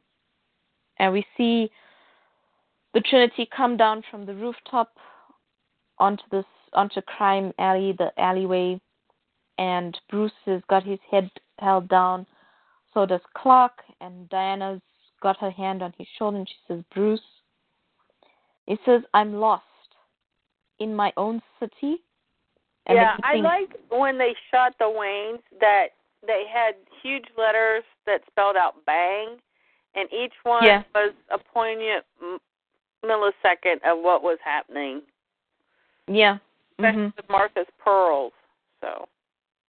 Yeah. It's really good splash pages that, I mean, I cannot describe how good it actually flows.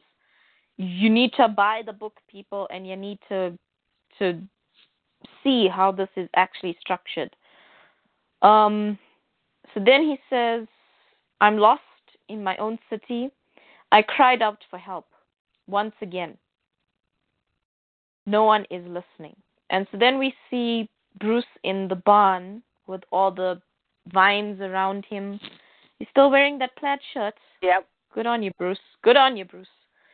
And then we see a voice crying. From... That's the thing that amazed me. Yeah, that's the thing that amazed me is he's crying as well through the dream. It's probably his nightmare.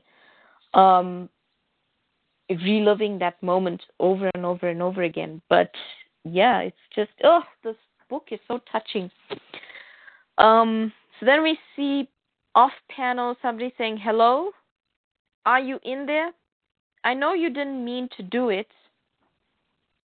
And then we see somebody in purple ramming against the door, and it says boom. It says, nobody is blaming you for blasting Bruce with your heat vision, John. Please answer me. You're making your mother worried. And then we see the Trinity all hooked up in their vines and their black mercies attached to their chests. And it says, Hamilton County, now. And we see Lois trying to smash or break down the barn wall, and she's like slamming her shoulder into it, and she says, huh. And so then we see the vines all over the barn. She says, this thing feels like it's welded shut. Ugh, keep talking to yourself, Lois. It's really helping. And then she looks down and she sees John's hat. And she says, John's hat? I'm officially worried. Oh, this is a beautiful picture of Lois. And then we see a voiceover saying, there's nothing to worry about. I want you to keep going. And then we go back to some win. And somebody says, you're doing really well, Bruce. Please continue. And so Bruce is curled up. He's got his knees to his chest. And he's sitting in this huge sofa. And he says, okay, I'm running down the hallway of the manor. But for some reason, it stinks. It smells like popcorn and boiled hot dogs. And there are bats everywhere. And they're coming after me. Suddenly, I smell my mother's perfume. I hear pearls hit the floor. And I follow the sound. Tick, tick, tick, tick. Next thing I know, I'm in a cave. Then the lights go out. I huddle on the ground. I can't move. I'm so scared. And so then we see somebody, a psychiatrist, who I immediately guessed as who she's revealed as. Yeah. And she says, very good, Bruce. Your emotional response appears to be triggered by the odors closely connected to the night of your parents' death. Smell is often overlooked by the psychiatry community, but the reaction to it can be very violent. It sets off an olfactory flashback, causing you to relive your most fearful moments. You're a brave boy for sharing, Bruce. Thank you. Now open your eyes. And we see her eyes are like this orange tinge, which, if you remember from Superman's story, the person that was talking to him had this orange tinge eyes as well. Right. So then Bruce says, "Can you help me, Dr. Quinzel?" And she says, "I know a doctor who has been developing a medicine which can block the brain's sympathetic responses to specific sensory experiences." That's a lot of S's there. "In your case, smell. It could prevent your brain from accessing your olfactory memories, in effect, curing you of this fear." He says, "Let's do it. I don't ever want to feel this way again." And I'm like, "No, Bruce. No, Don't take take the medicine. Don't take the medicine. Don't take the pill, damn it. And so then we get Bruce's overthoughts, and he says, "This is wrong. The details are all wrong." And Diana says, "What do you mean? This is not Gotham, Bruce?" He says, "When we went into Clark's barn, I thought we were transported to the past. These alleys took my parents' lives, Diana. I spent a long time going through every one of them to conquer my fear. Simply put, I do not get lost." And so Clark says, "What does it all mean?" And can I just point out and say, Clayman did an excellent job of bringing the cinematic Trinity to the comics. Yeah.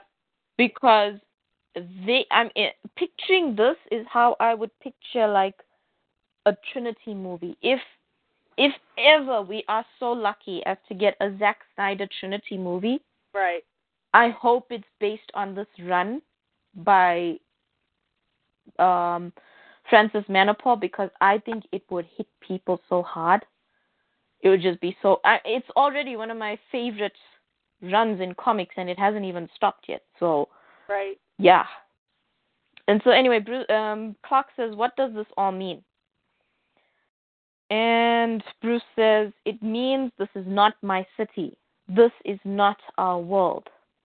I don't know who or what brought us here, but someone is playing a game with us." And I was going to say Henry for a minute there. Clark says, "What about my dad? It all felt so real, even the younger version of myself. I shared those same fears.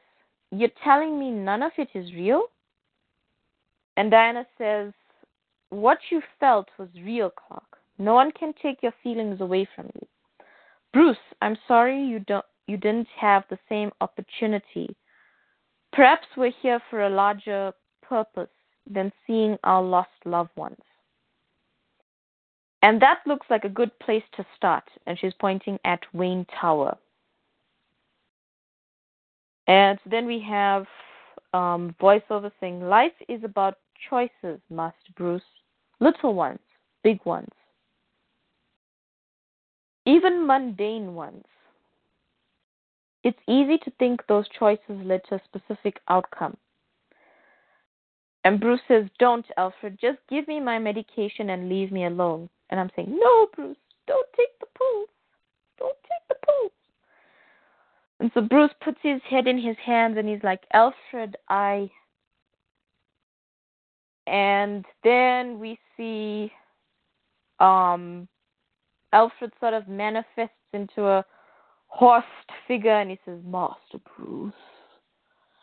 And Bruce is rightly frightened. And then we see the Scarecrow on the horse. Very Batman Begins. It's like taken straight out of the movie. Right. And it says, "What's wrong?" And so Bruce is terrified. He's screaming.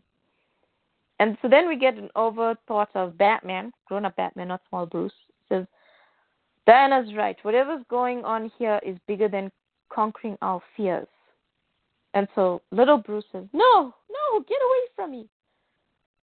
And so then the Scarecrow says, "Let me help you." And so then they go crashing out the window, and we get a overthought of Batman saying, maybe even bigger than talking to the dead. And the Scarecrow says, "Bruce, no!" And Bruce is jumping on and he's falling, and he's like, "Ah!" And so then we have, okay, this is a huge splash page that is sort of cut in halves, where you get an orange view of what Bruce is seeing, and then you get a dark blue view of what is reality, because he's tripping on fear toxin right now. So Superman catches him and he says, "Gotcha, kid." But he sees this flying demon. He says, "No, don't eat me." And Superman says, "Please stop squirming. And he falls. And Clark says, "Fall." And then Bruce says, "Maybe this is our deliverance." And then we see somebody saying, "Clark, get Alfred, I'll get Bruce." Bruce, obviously. And so then little Bruce is seeing Batman as this winged flying bat creature. Yeah, it's Man-Bat. Yeah, it's like a man-bat. And he says, "I know you're afraid." Let me just zoom in here. He says, "I know you're afraid, but stop being a brat." And so then Batman's voiceovers are, "An opportunity to let go of the past. A chance to embrace a brighter future." He says, "Bruce, listen to me. The death of Thomas Wayne. The death of Martha Wayne." And he's thinking to himself, the death of Jason Todd, the death of Tim Drake. He says, "It's not your fault." And Bruce is like, "Oh my God. Oh my God." And then and then Diana comes and lands next to him, and he sees her as this huge troll with this chain, and she says, "It's not your fault." That's a Minotaur. Is it a Minotaur? Okay, I was just wondering if it was, or if it was like a troll. Okay, yeah, no, when I zoomed out, it looks like that. Okay, so then we see Diana, and she says, "He's under some kind of spell, binding him from the truth. I can fix this." And so she takes out the lasso, and she wraps it around his hand, and he says, "It's not my fault." And then he looks, and everything's clear, and he's seeing it as it is, and somebody says, "It never was, Master Bruce." And Alfred is helping him up, and he says, "I'll be here to remind you every day." Oh! Notice that the car is all smashed when they fell out of the... Yeah, because Bruce landed kadunk on the car roof when he with other Bruce. That's so confusing to say. You must have had such a hard time when you're reading Trinity with Clark and Clark. Oh. And so then we have Batman saying, "For a long time, I couldn't forgive myself. A simple decision to watch a movie changed my life forever. The actions I've taken since affected other people's lives. Tim was getting ready to do what I never could. He was going to leave all of this behind." And it tells you to read Detective Comics. And he says, "I came to dinner because I couldn't face the rest of them, Clark. It was easier to be around strangers than those who I loved." And he's looking at the poster of The Mark of Zorro. And Clark says, "Tim's death wasn't your fault, Bruce. This is who we are, and as much as we try to dissuade them, this is who our sons will be. All we can do is prepare them for what's out there." And then Diana says, "It's easy to think the experience we've had the last couple of days shed light on the people we have lost. To blame yourself is to belittle the sacrifice they chose to make. Let the dead maintain their honor. This world appears to be challenging us from within. We must be strong. The three of us standing here right now, in this world, this is the only truth we know. And if I do say so myself, that is the DC EU Trinity right there. That's Ben Affleck's Batman. Right. That's Henry Cavill's Superman. And that is definitely Gal Gadot's Wonder Woman. Yep. Yeah. Well done, Clayman, on this art. Excellent art. So then we get my favorite panel.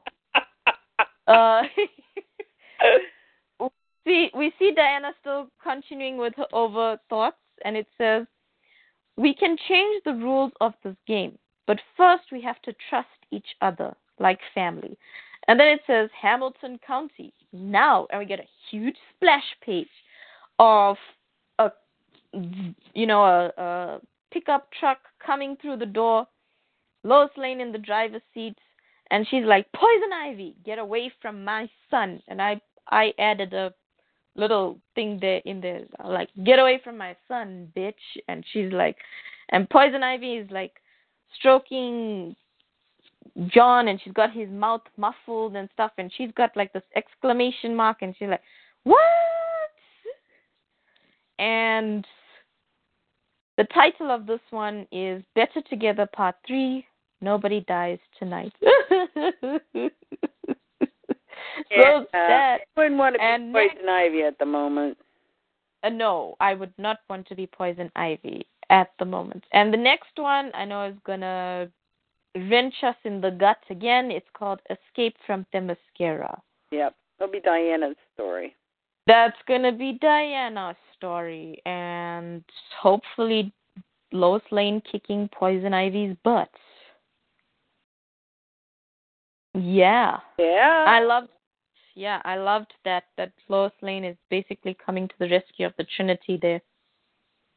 Yeah, I like the giant boom, because it's like, here's Diana speaking, we'll have to, this is the only truth we know. And then the next page is boom!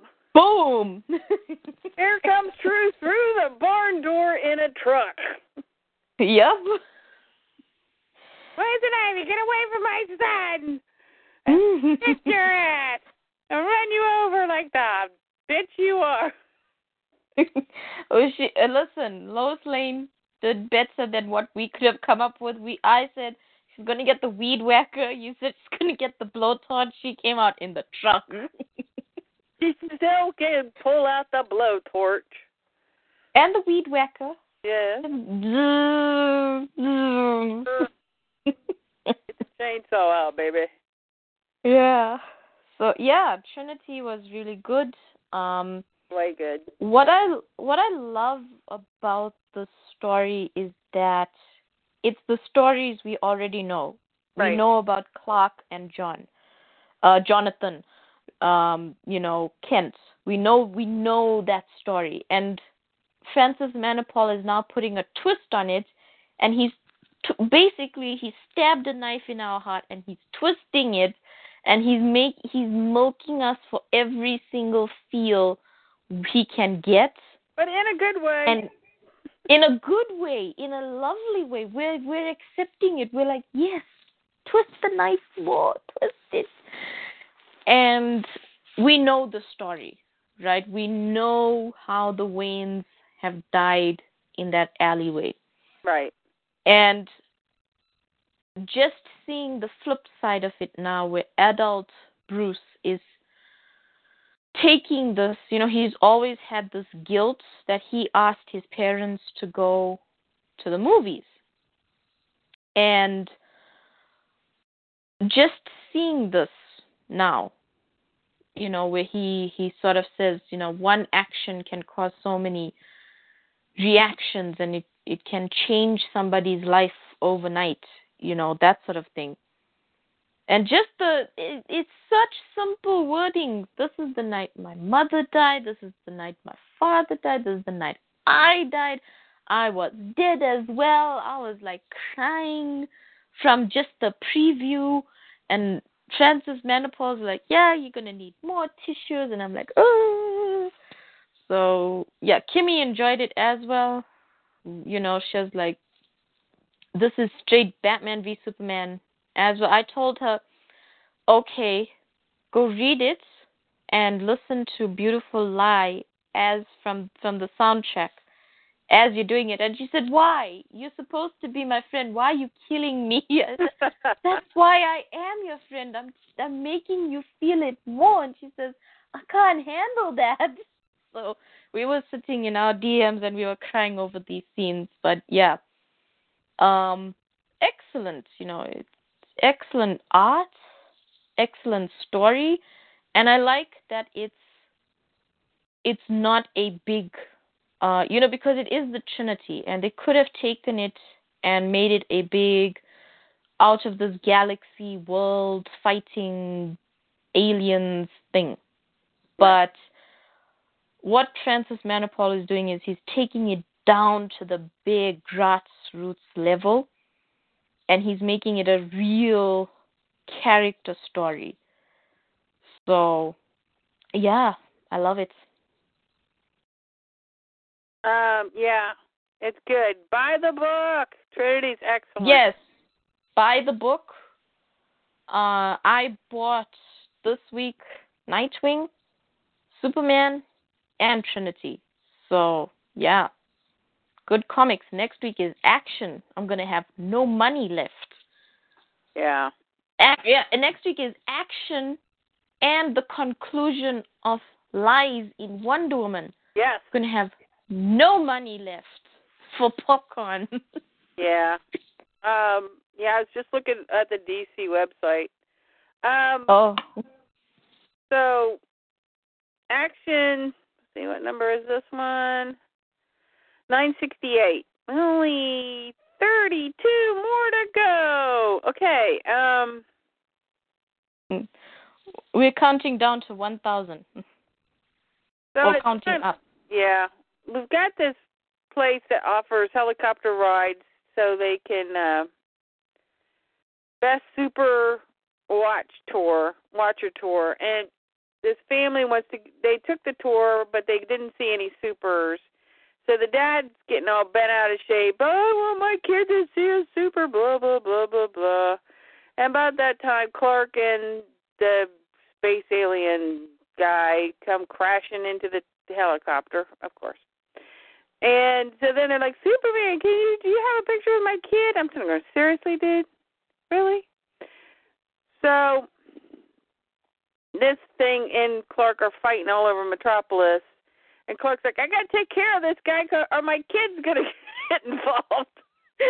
Yep. It's just like, I hate sitting on the sidelines, especially if my dad needs help. Okay, so, yeah. Yeah. So that looks good. And on the cover of 968, we've got Lex and Chains. So does this connect to the Superwoman story? I do not think so. I think it's completely separate because if you remember, these two alien people are trying to take Lex back to,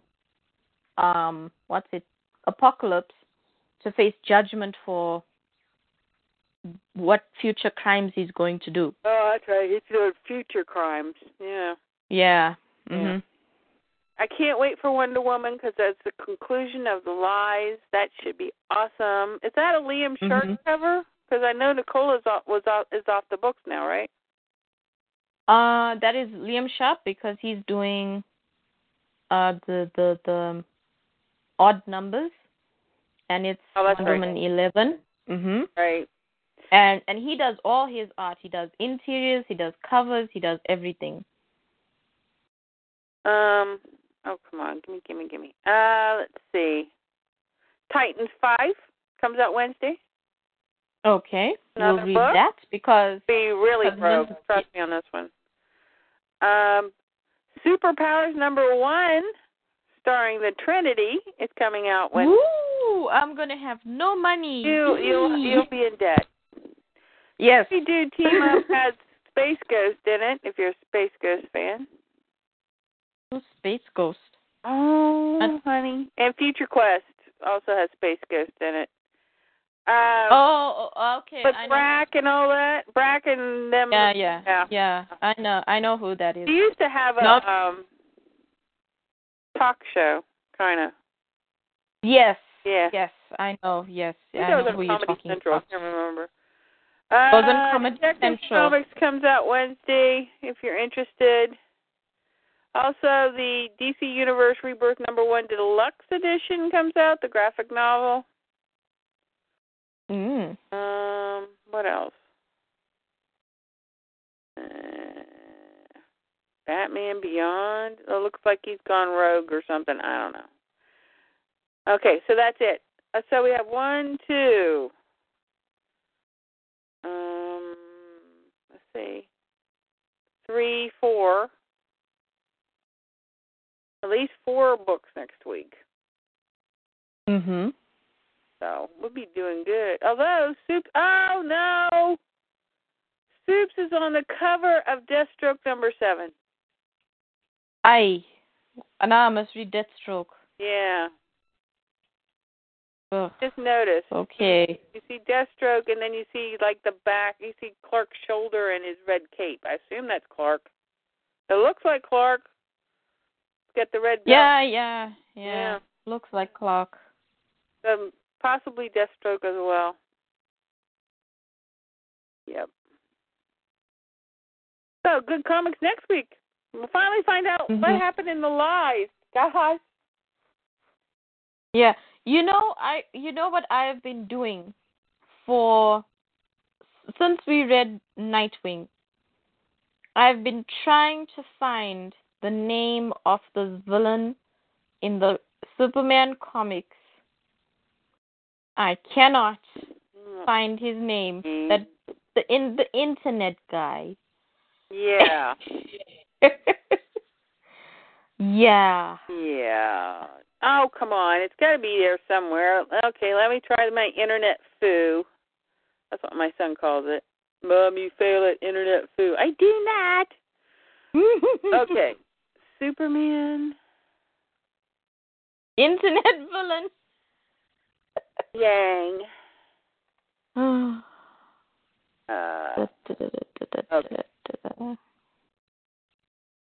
Okay, here we go. Writer Gino receives MacArthur Genius Grant. Whatever.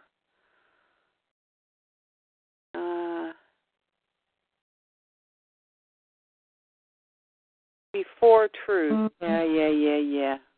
Yeah, I'm reading the same thing you're reading. Hoarder. Oh, gosh. That was a terrible name. No wonder we couldn't read it. Remember it. Yeah, Hoard with an _R. That's it. And no E. No E, yeah.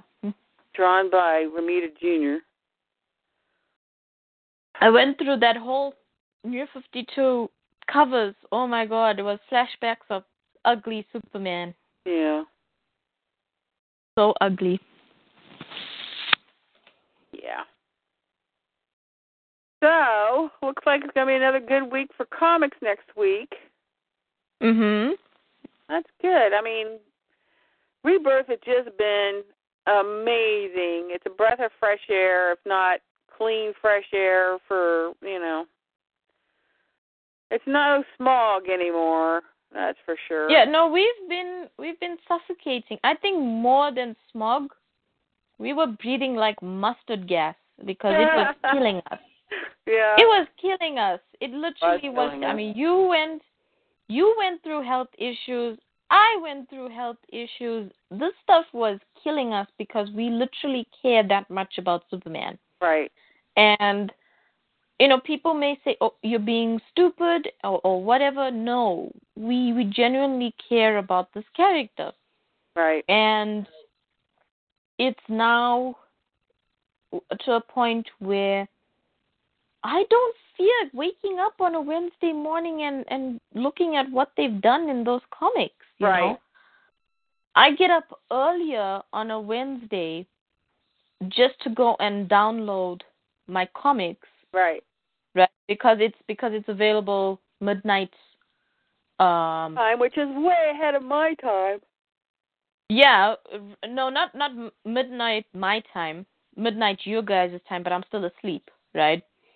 And so when I wake up in the morning, like 8, 9, my comics are there, right? Yeah, and I'm still sleeping. So, yeah, and you're still sleeping. And then I'm like standing there and I'm saying, don't go on social media. Don't tweet this page. Don't put spoilers out there. And like when Trinity came out, I just wanted to post that last page and say, bam, Lois Lane in the house, yo. and you know, because it makes me happy. And I think the most important thing that I think all the creators have seen is that they have made their fans happy again. Right.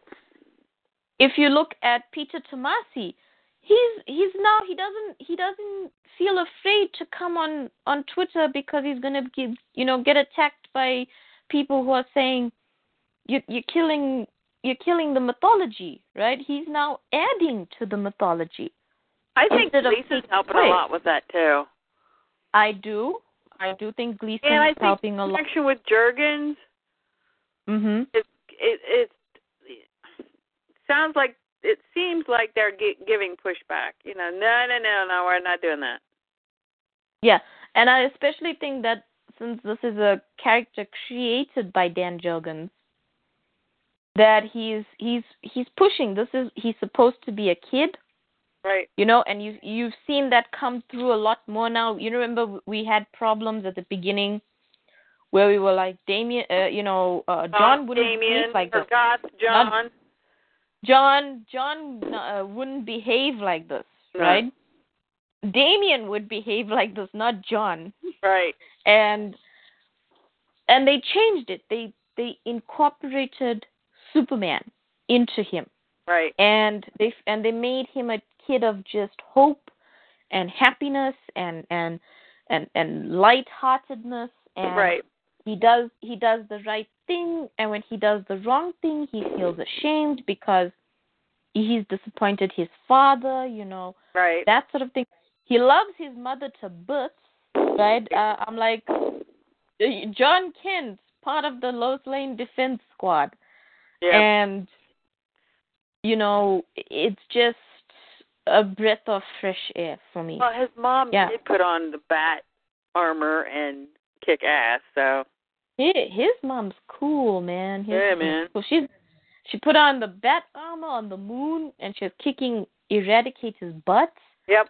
She's crashing through the barn with a van, that's just Lois Lane.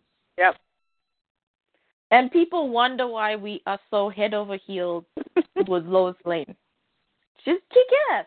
She's doing it without superpowers. Yep. She's being Lois. Well, yep. And I was in the comic book shop. What day was it? Thursday. Yeah. Mhm. And one of the guys I was talking to, who I know, who used to work at a comic book store but doesn't anymore. I told him, I said, "Oh, you got to read Wonder Woman." I said, "Just for Steve Trevor." And he's kind of like, "Well, maybe, but he asked me about Superwoman, and I was like, no. I said, don't waste your money. Don't waste your time and effort. Get it. Killed Lois off in the first issue. He goes, no, which Lois is that? They killed the New 52 Lois off.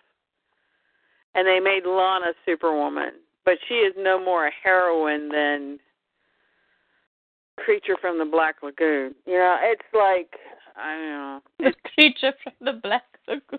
She's despicable. She's, Yeah, you must. Don't even bother. I say she's the heroine on heroin.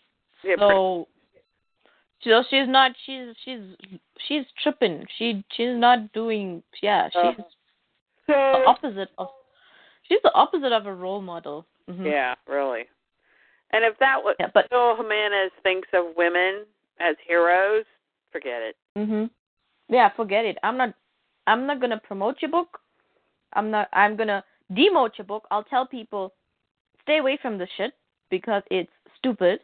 Yeah. Right? And he keeps saying, after we said, hey, you killed Lois off in the first issue. Well, Lois's story's going to continue. Yeah, in Lana's head, it's not really Lois. Yeah, it's not. It's Lana Lang's, I don't know. Dementia, neurotic dementia. I don't, she's like schizophrenic, imagining Lois is talking to her, then she's dramatizing it that Lois is haunting her for all of eternity. Everything's, forever or never, or, and I'm like, seriously? Yeah. But I will say one thing. Flash, the TV show, they're also reinforcing this women or the I don't want to use this word supporting cast because they're not supporting cast. Right. But I'm going to use it just to describe it. You know, the Iris Wests, the Lois Lanes of the world. I was very impressed where Iris told Barry, you know, she's not a scientist like Caitlin or Cisco. Right. She doesn't know how to do computer stuff like Felicity. And, you know, you vomit after you say that name. Yeah. And so what... Chloe 2.0. Chloe, like, taken to neurotic version. Chloe and Lana fused together. So anyway, she says, sick. You know... Yeah, so she says, what can she offer to the team? And he tells her, don't you ever doubt yourself? And I cried when I heard this because he says, there is no Flash without Iris West. Oh, right. About time somebody said it. And I rewound it, and I played it again. I recorded the episode, and I'm keeping it for all of eternity because it's just... I'm so glad some people have finally learned that without a cape, without a code name, without a cowl, without superpowers, those characters still matter in the universe because they are heroes. Yes. Yeah, because I am not watching Supergirl now because they have now made Jimmy Olsen Guardian, where he thinks the only way he can help Supergirl is, like, he's learned nothing from Lois and Clark, right, staying with them for umpteen years. He says the only way he can help Supergirl is if he dons armor and he goes out and he fights crime by himself. That's a man thing. And I'm like, yeah, I was just like...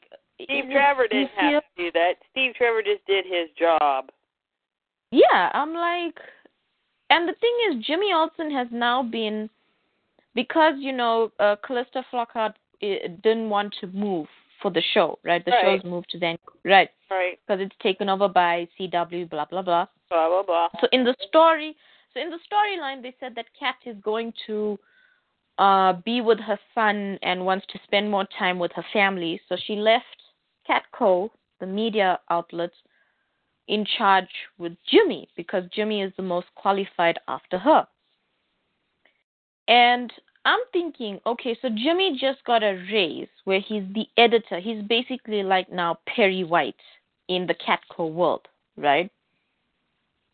And he says, and he still doesn't value his input in the media, where he could be, you know, putting stories out about truth and all of that. But no, he wants to go and put armor on and fight crime. And I'm like, that's the most stupid thing in the entire universe. Jimmy Olsen serves a purpose as is in the storyline. He's the human tether. He doesn't need to be the guy who puts on armor and becomes Guardian. And I'm like, no, it's just stupid. Because you need to give that recognition to those characters that don't have a cape, don't have superpowers, don't have a cowl, don't have a code name, and still do the job, you know, because the Lois Lanes, the Iris West, the Linda Parks, all these wonderful, you know, Steve Trevor, all these people have a duty and a job in the comic world. Hello?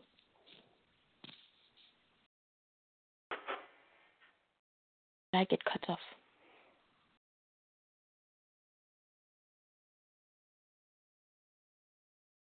Sorry, Okay.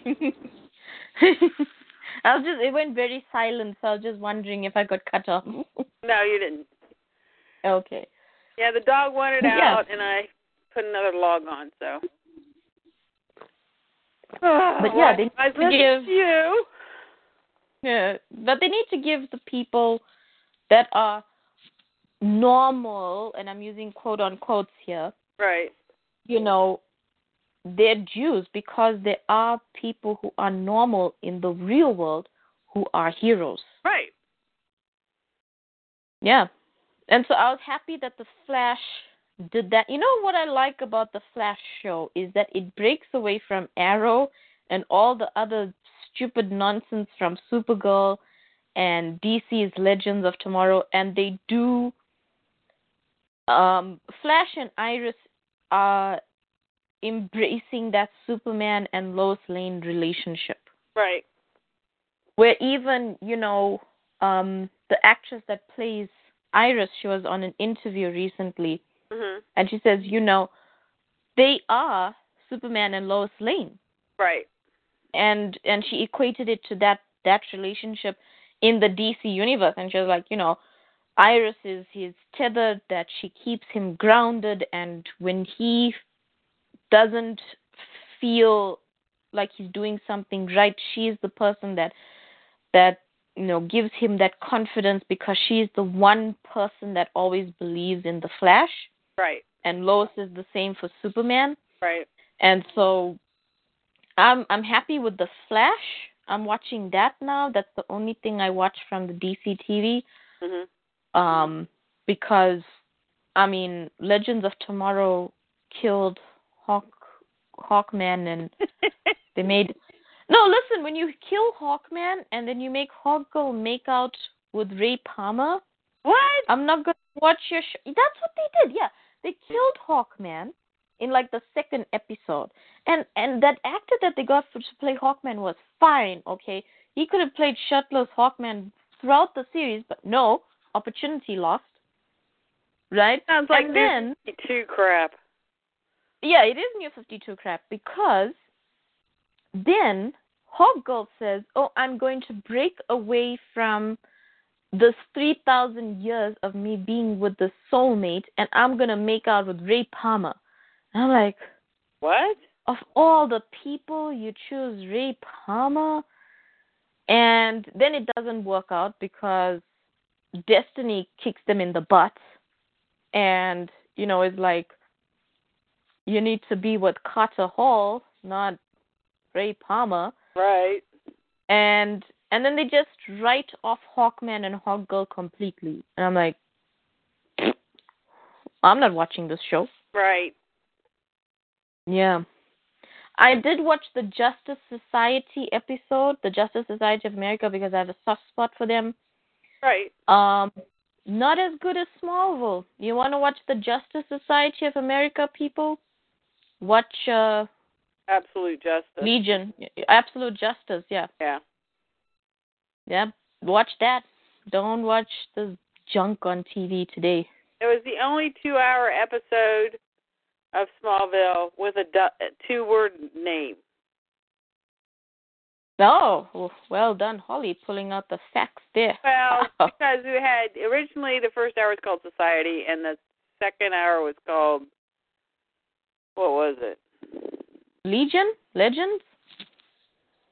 Wasn't Legion, because they already had Legion in episode. They had Legion, yeah. Yeah, in episode. Was it Legend? Was it 7?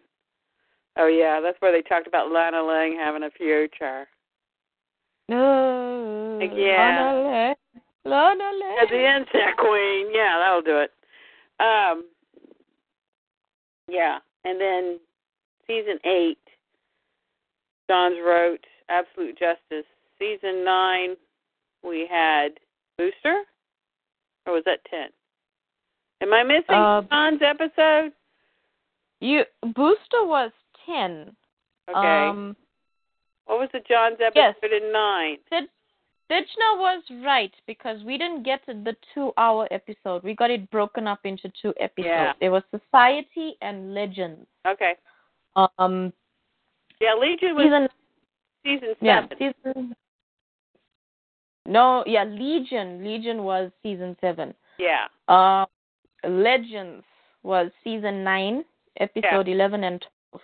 Yeah, Society and... They gave it to us absolute justice in the 2-hour. Yeah, I remember I was so confused, right, when I was talking to, I think it was Kimmy or could be Karen, and somebody was mentioning absolute justice, and I'm like, that was never an episode. And they're like, are you nuts? Did you not watch season 9 of Smallville? I'm like, Greg Winter directed Society, and Tom Welling directed Legends. Mm-hmm. And they had the whole big discussion about Hawkman's wings. And Michael says to Tom, oh, yeah, this is like, he goes, well, let's open them up. Let's look at it, And so that's when we got the big Hawkman wings opening thing, which was awesome. Mhm. Yep. That was a good Hawkman. Yeah. Yeah. It's a great Hawkman, and I didn't watch Legends of Tomorrow because I'm sorry, but whenever I think of Clark and Superman, I still think of Welling. Mhm. Oh no, same with me. 10 years, and Henry's great and everything, but I only get to see him like once every 2-3 years. Yep. So, I will say this. When I think of Clark, I think of Tom Welling. Right. And I don't know if it's because I've never seen him in the Superman suit. Right. Or because Henry has such a presence.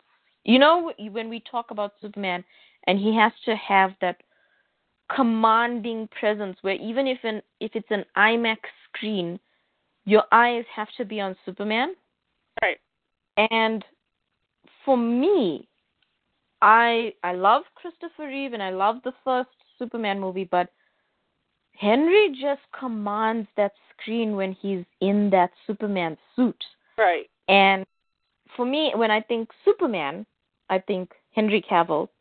When I think Clark and I think Smallville moments and I think tender moments with Lois, because we got so much of it in Smallville, I think Tom Welling and Erica Durance. That's for me. That's in my head. Like when I think of Clark fixing a fence, I think of Tom Welling in his plaid shirt. Well, yeah. I think I wrote enough fan fiction, and Clark was Superman. In that, well, he's just now getting his suit. I haven't written in so long. It's not funny, but actually, Tom Welling looked a lot better than he did ripping open his shirt in the finale.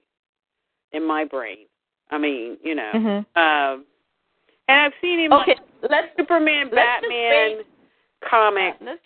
They drew him like Tom, and so I got to see him as Superman and the comics. Yeah, let's just wait for Henry Cavill to get a shirt rip when Zack Snyder eventually does give us that.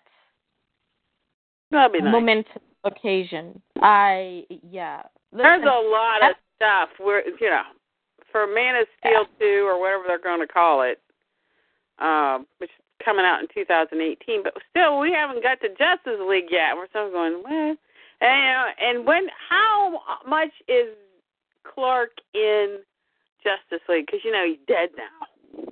He's dead, yeah. I don't know. I can't answer that. From what I've heard and from what makes sense in my mind, I basically have this like fan fiction in my head where in Justice League, the Justice League is completely flattened. Like everybody's down And Batman's like just crying in a corner saying, we've lost. Earth is now going to be taken over by the Steppenwolf guy. And then Clark, Cape Horn and everything on the mountain with sun behind him comes in and is like, do you need some help there, Brucey? And he's like, whoosh, and he punches everybody and he saves the day. So I think making sense-wise, Superman will probably show up in the ending of the second act, beginning of the third act. Right. So. Well, I think they'll show like bits and pieces of something. Yes. They definitely have to get that ship out of the middle of Metropolis. Yeah, I think from what Amy Adams hinted at, because she was doing a lot of interviews and people asked her about Justice League. Right. From what she's hinted at, Lois is in the whole thread of the movie. Right. But she's doing something else. She's not with the Justice League. Right. So I think Lois, I was talking about that whole thing at the beginning where she puts when she drops the soil on his coffin and stuff, she's still wearing his ring. Right. So she hasn't given up hope. And I think she's going to go on this adventure to find him.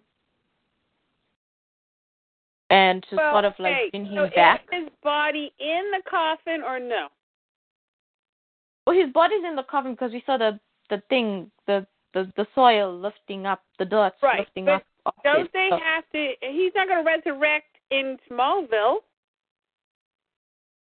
I mean, he could. It's very sunny there. He needs a lot of sun. Vitamin D. A bunch sunflowers on his grave. I don't know, but no, I think he's got to get to the fortress somehow, and they got to get that damn ship out of the middle of Metropolis. How's he going to get to the Metropolis? I mean, in the comic and in the movie, in the animated movie, I know his robots dug a hole, and they got him out from there, and they left the coffin intact, which was like, the robots dug a hole underground, and they took him out, and okay, we'll go with that. Well, he was an energy being, like, in the fortress when he got transformed back into... Because the Eradicator stole some of his essence or something. I don't know. I don't remember. Something like that, yeah. Something like that. Listen, we've read the Death and Return of Superman many times. We still don't know what was happening there. The Eradicator stole his solar energy. Right. And from there, somehow, like you said, his essence, his memories got transferred because the Eradicator thought he was Superman, but he was going around eradicating people. So, yeah, I don't know. Yeah. And then I know Cyborg Superman was in the internet. Yeah. And he came out. Well, he came out of the internet. Right. We're going to have to wrap this up because my phone's going dead. Okay. Yeah, my iPad too. All right. So we will see you next week. Thank you, Tej, for a great show. Thank you, Holly, for making me laugh. Mm-hmm. You're welcome. Thank you for brightening my week. Oh, thank you for doing the same to me. Oh, good. All right, everybody. Have a great week. Enjoy your comics, and we'll see you next week. Thanks. Thanks. Bye-bye. Hey guys, it is Ryan. I'm not sure if you know this about me, but I'm a bit of a fun fanatic when I can. I like to work, but I like fun too. It's a thing. And now the truth is out there. I can tell you about my favorite place to have fun. Chumba Casino. They have hundreds of social casino style games to choose from with new games released each week. You can play for free anytime, anywhere. And each day brings a new chance to collect daily bonuses. So join me in the fun. Sign up now at ChumbaCasino.com. No purchase necessary. VGW Group. Void where prohibited by law. See terms and conditions. 18+.